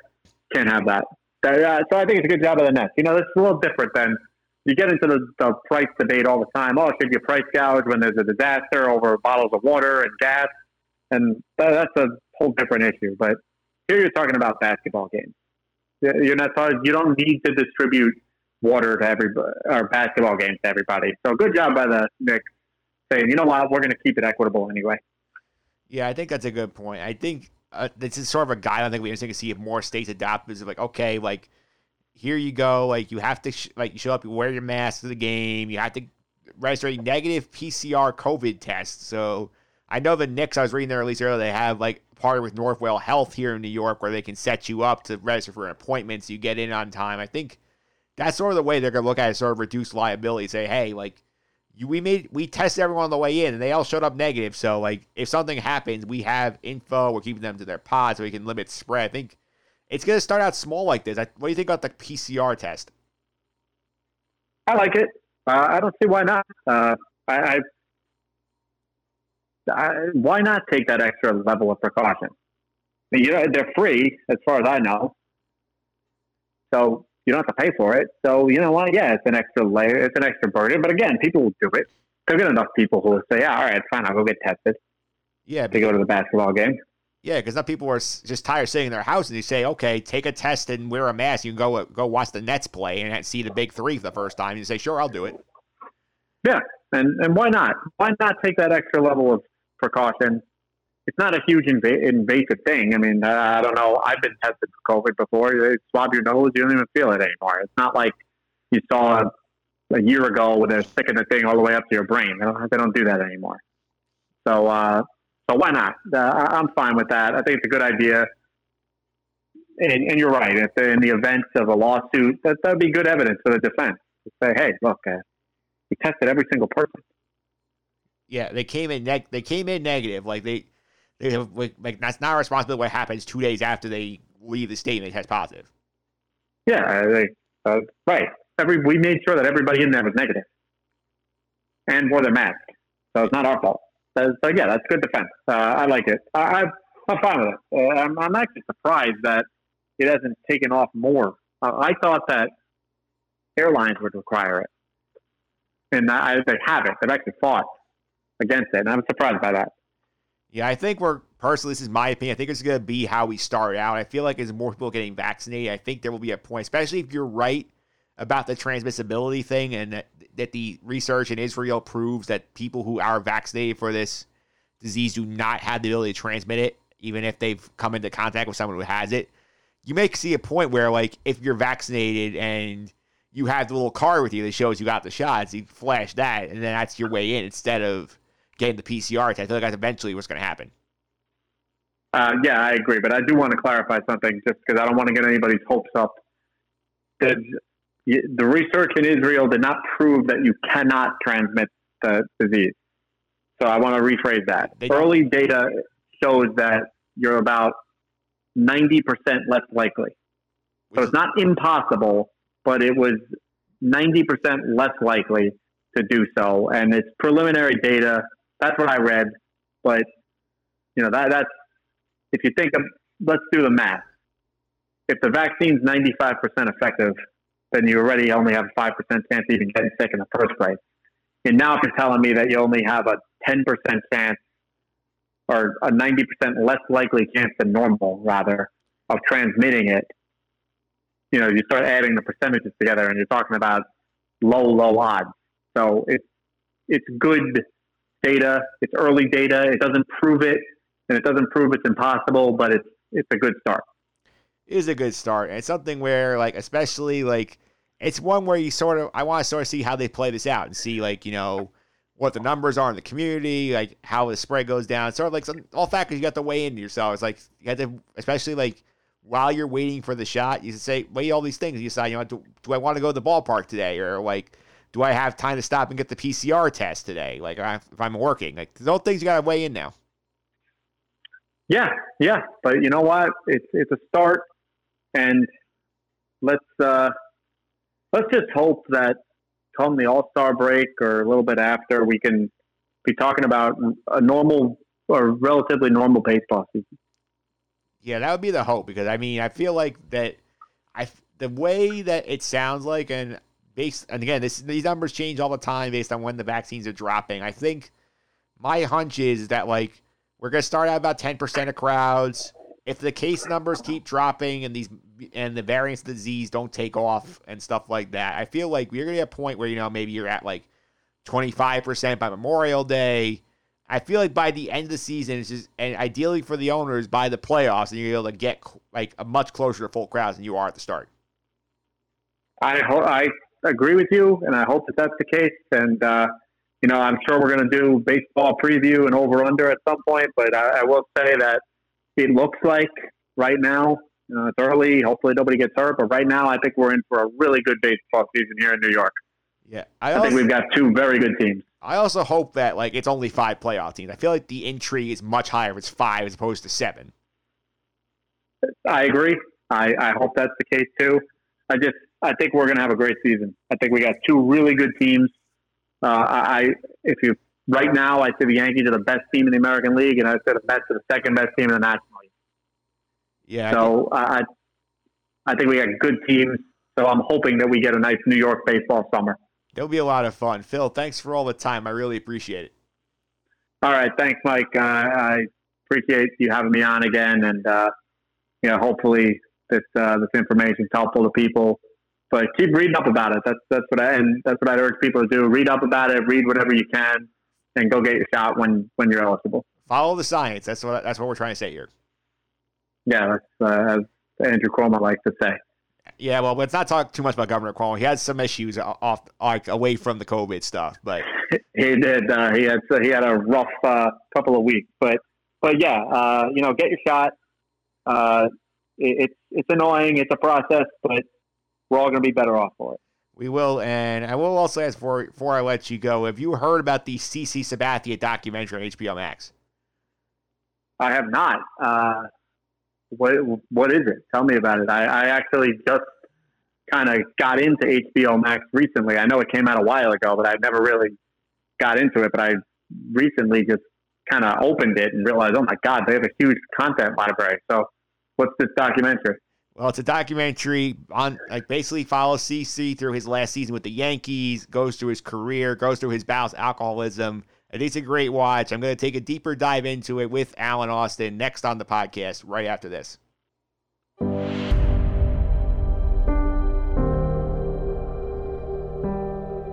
You don't get to control how things end. That's just not the way life works.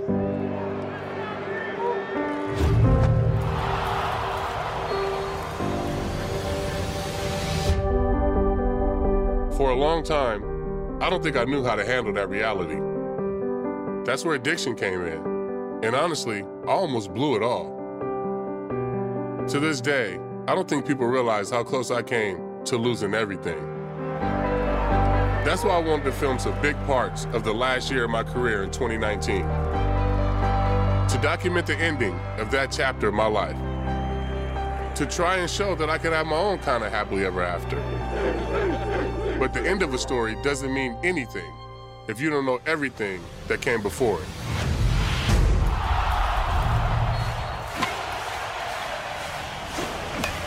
Dig, see, dig.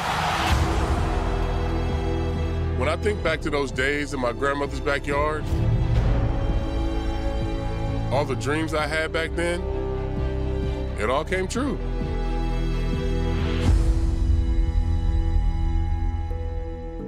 All right, we are back. You guys heard the trailer for the HBO Max documentary about CC Sabathia, Under the Grapefruit Tree. Joining me today, we both watched the documentary, had some thoughts on it. Alan Austin is here. Alan, how are you? Good, Mike. Thanks for having me.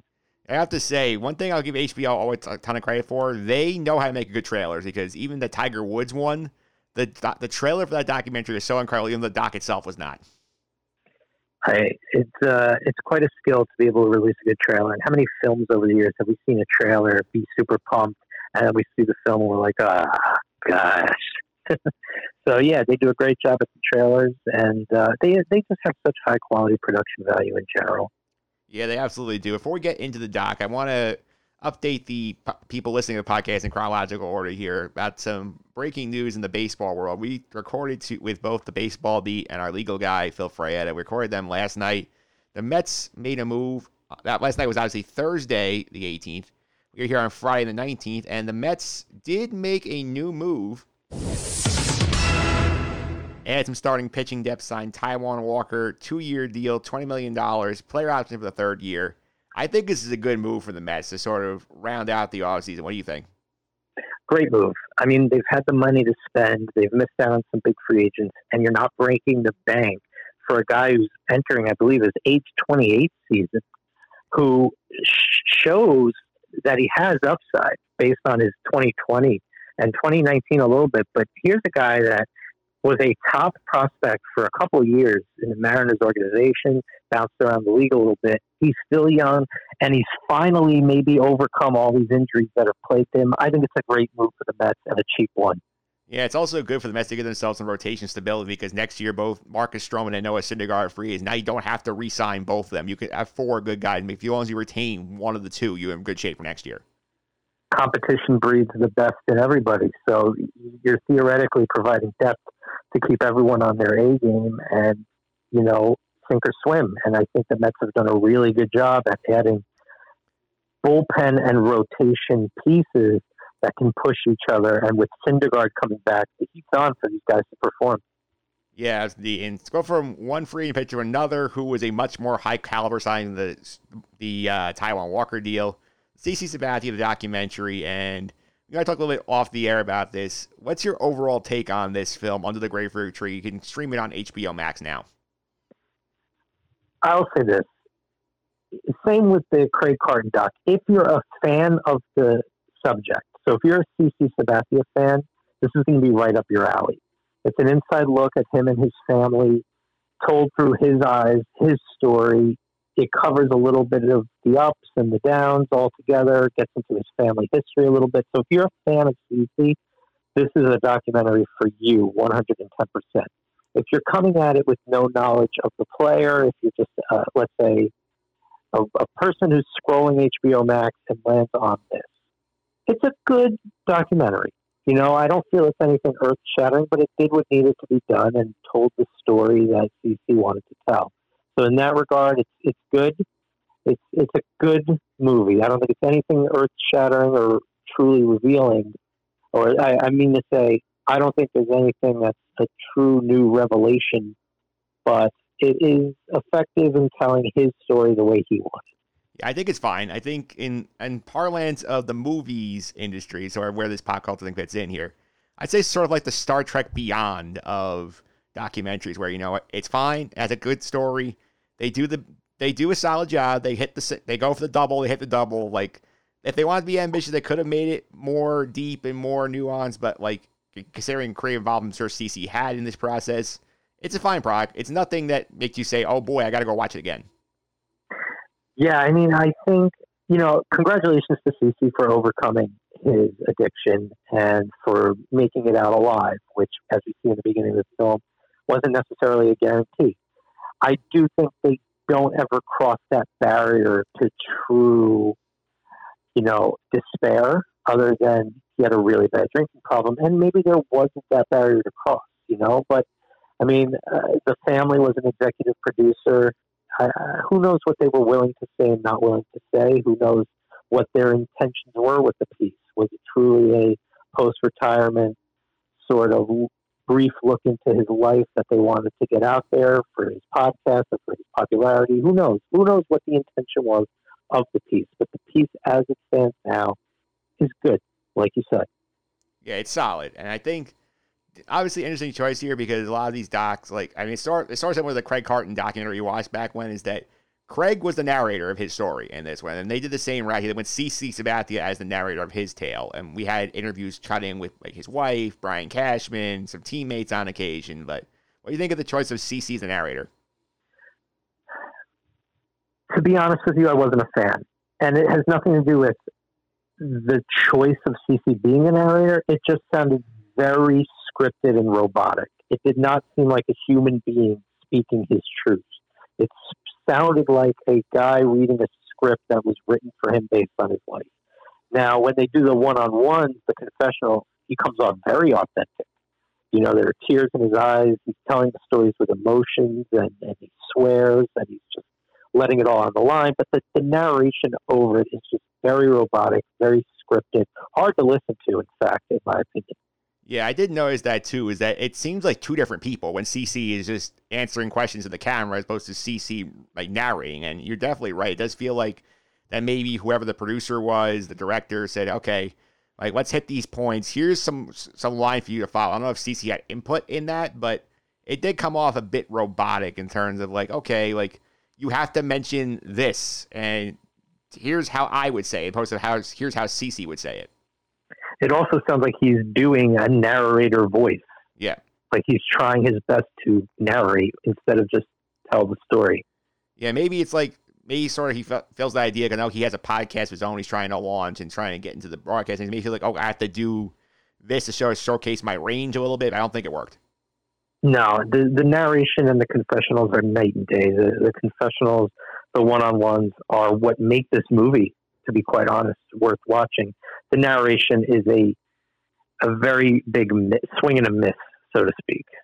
Yeah, it is a swing and a miss. I do think also, like, it's fine the first half when you see the beginning of his career, you see him go with the Indians, you remember how good he was in Milwaukee, and that's something I feel like I honestly forgot about with CC, was like, everybody knows the Indian stuff. I forgot the Milwaukee half a season when he was so brilliant down the stretch, earned that contract with the Yankees.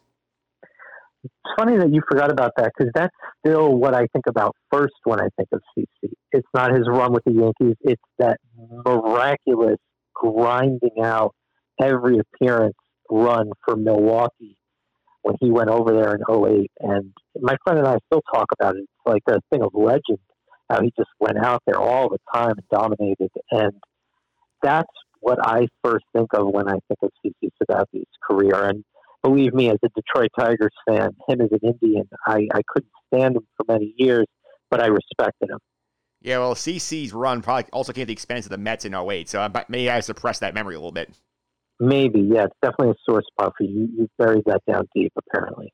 Yeah, and I think most of it was, like, pretty, like, if you followed CC at all, you have a good idea. I think the only really, revelatory stuff here was the extent of CC's alcoholism. It peaks in 2015 we know that he went to rehab like before the playoffs and for the wild card game they lost the Astros.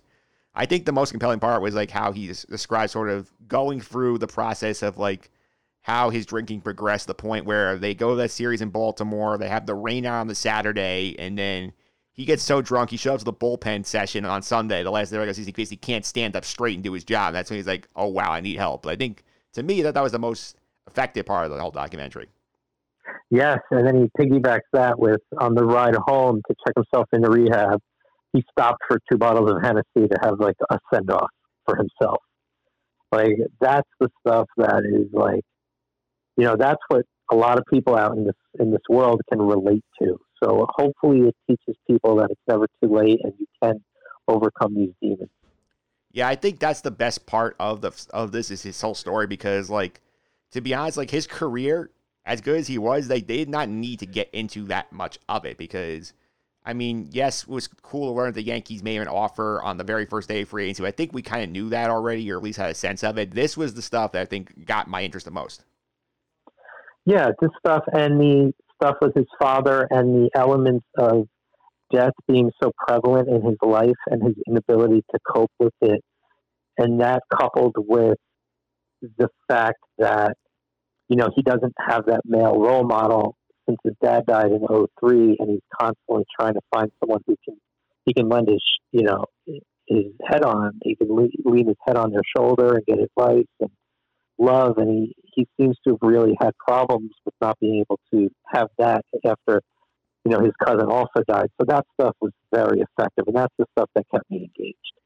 Yeah, I also thought the other thing that was a little interesting was seeing a little bit of the behind the scenes from 19. I thought it was a good way to sort of start us out, drop us in his final appearance, and just go through his story, then come back to it. I had forgotten, too, because that was a sort of one of those Yankee playoffs. I forgot he left the game basically because he got hurt, and he ended up having to basically, as he said, get dragged off the field. And I thought that was a good sort of way to sort of fit in today's world. Like, hey, like, not everybody gets the storybook ending where you're Peyton Manning, you win the Super Bowl, you get to retire on top. Like, a lot of guys just go out like that.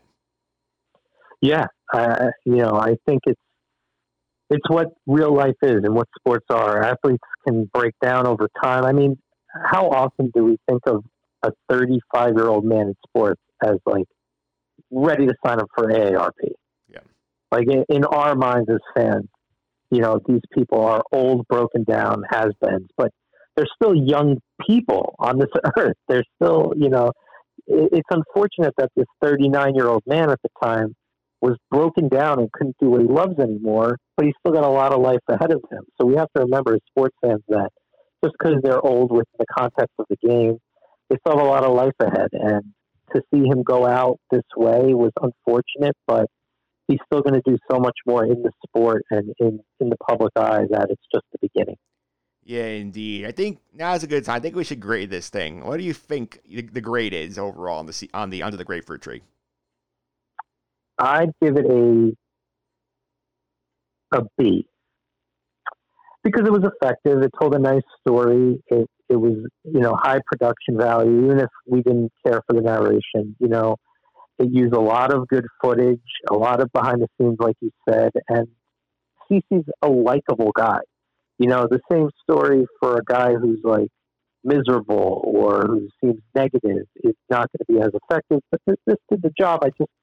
There wasn't anything truly revealing or monumental or anything that, you know, really shocked us as a viewer. So as a documentary, you know, I'd say it's a B.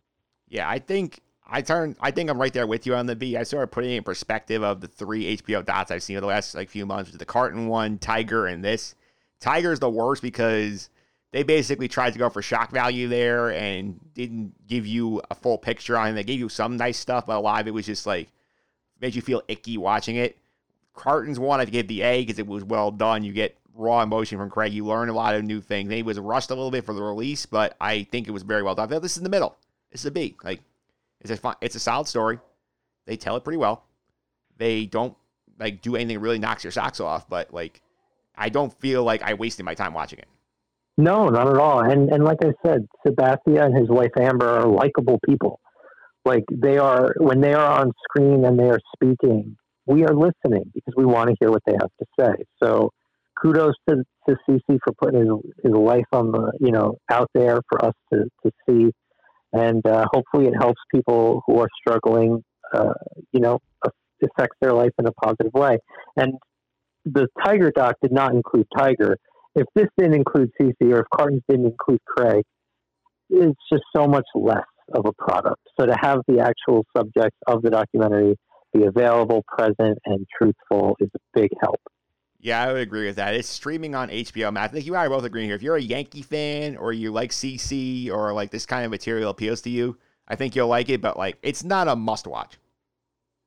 No, if you have, if you're scrolling and you're trying to get with the season coming up, if you're trying to get in the mood and, take in as much content as possible to get pumped up for the season, I would say, sure, throw this on. Yeah, it's a crisp 66 minutes too. You're not sitting there for 2 hours, or 4 if you're watching Tiger. Yeah, no, it's a fast watch for sure. Very easy watch. It was a very easy watch. Alan, thanks for all the time. I really appreciate it. Before I let you go, how can people follow you on social media? Give us some of the stuff you're up to.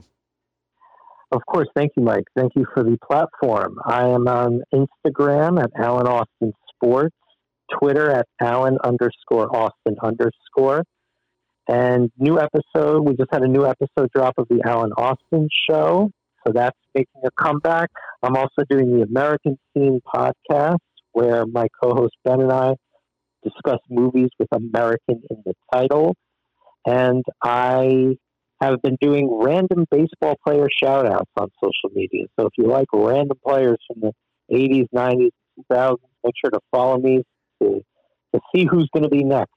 When is the random Desi Relaford shout-out coming? What a drop. You know what? I'll make that Mondays. Monday will be the Desi Relaford random player shout-out by request of Mike. Yeah, as I remember, he made a pit stop on the Mets at the end of his career, so Desi Relaford is a name drop. Monday, February 22nd will be Desi Relaford. When this podcast is in your ears, you'll hear about Desi Relaford from Alan Austin. Beautiful. All right, thanks, Alan. Thank you, Mike. All right, and that will do it for this week's show. I want to thank my guests, Will Schneiderhan, Anthony Starbling from the Baseball Beat, ready to break down all the stuff from the Mets and the Yankees, get us ready for the start of spring training and the potential start of the season in a couple of weeks. I also thank Phil Ferreira for taking a further dive into the world of baseball, breaking down all the stuff with the COVID rules and all that fun stuff. I also want to thank Alan Austin for hopping on just a minute ago to talk about the CC Sabathia documentary, Under the Grapefruit Tree. Definitely a doc I highly recommend on HBO Max. Check it out if you have the chance. If you want more stuff like this podcast, including my thoughts on the end of the Australian Open. I gave you the points to watch in the middle of the tournament last week. Here are my thoughts on the wrap-up of the event and our champs. Check out the vlog over at justendthesuffering.wordpress.com. You can also subscribe to this podcast on iTunes, Google Play, TuneIn, Stitcher, Spotify, Amazon, all the usual suspects. Simply search for Just End the Suffering on any of those podcast platforms. You can also leave your feedback and star ratings as well. They'll make this podcast even better going forward. You can also check out my YouTube channel, Mike Phillips on YouTube. You can find all the individual conversations of the episode there. If you want to hear my chat with the Baseball Beat about all of these latest in Major League Baseball, the offseason wrap-up, you can check that out on YouTube, Mike Phillips on YouTube. You can also follow me on Twitter at mphillips331. It's MPHILIPS 331. And coming up next week on the podcast, we're going to dive into the NBA. Mid-season is coming up. All-Star break on the burn. We'll catch up on the NBA, Knicks, Nets, a little WandaVision and more. It's going to help you have a better week than the Pirates fans.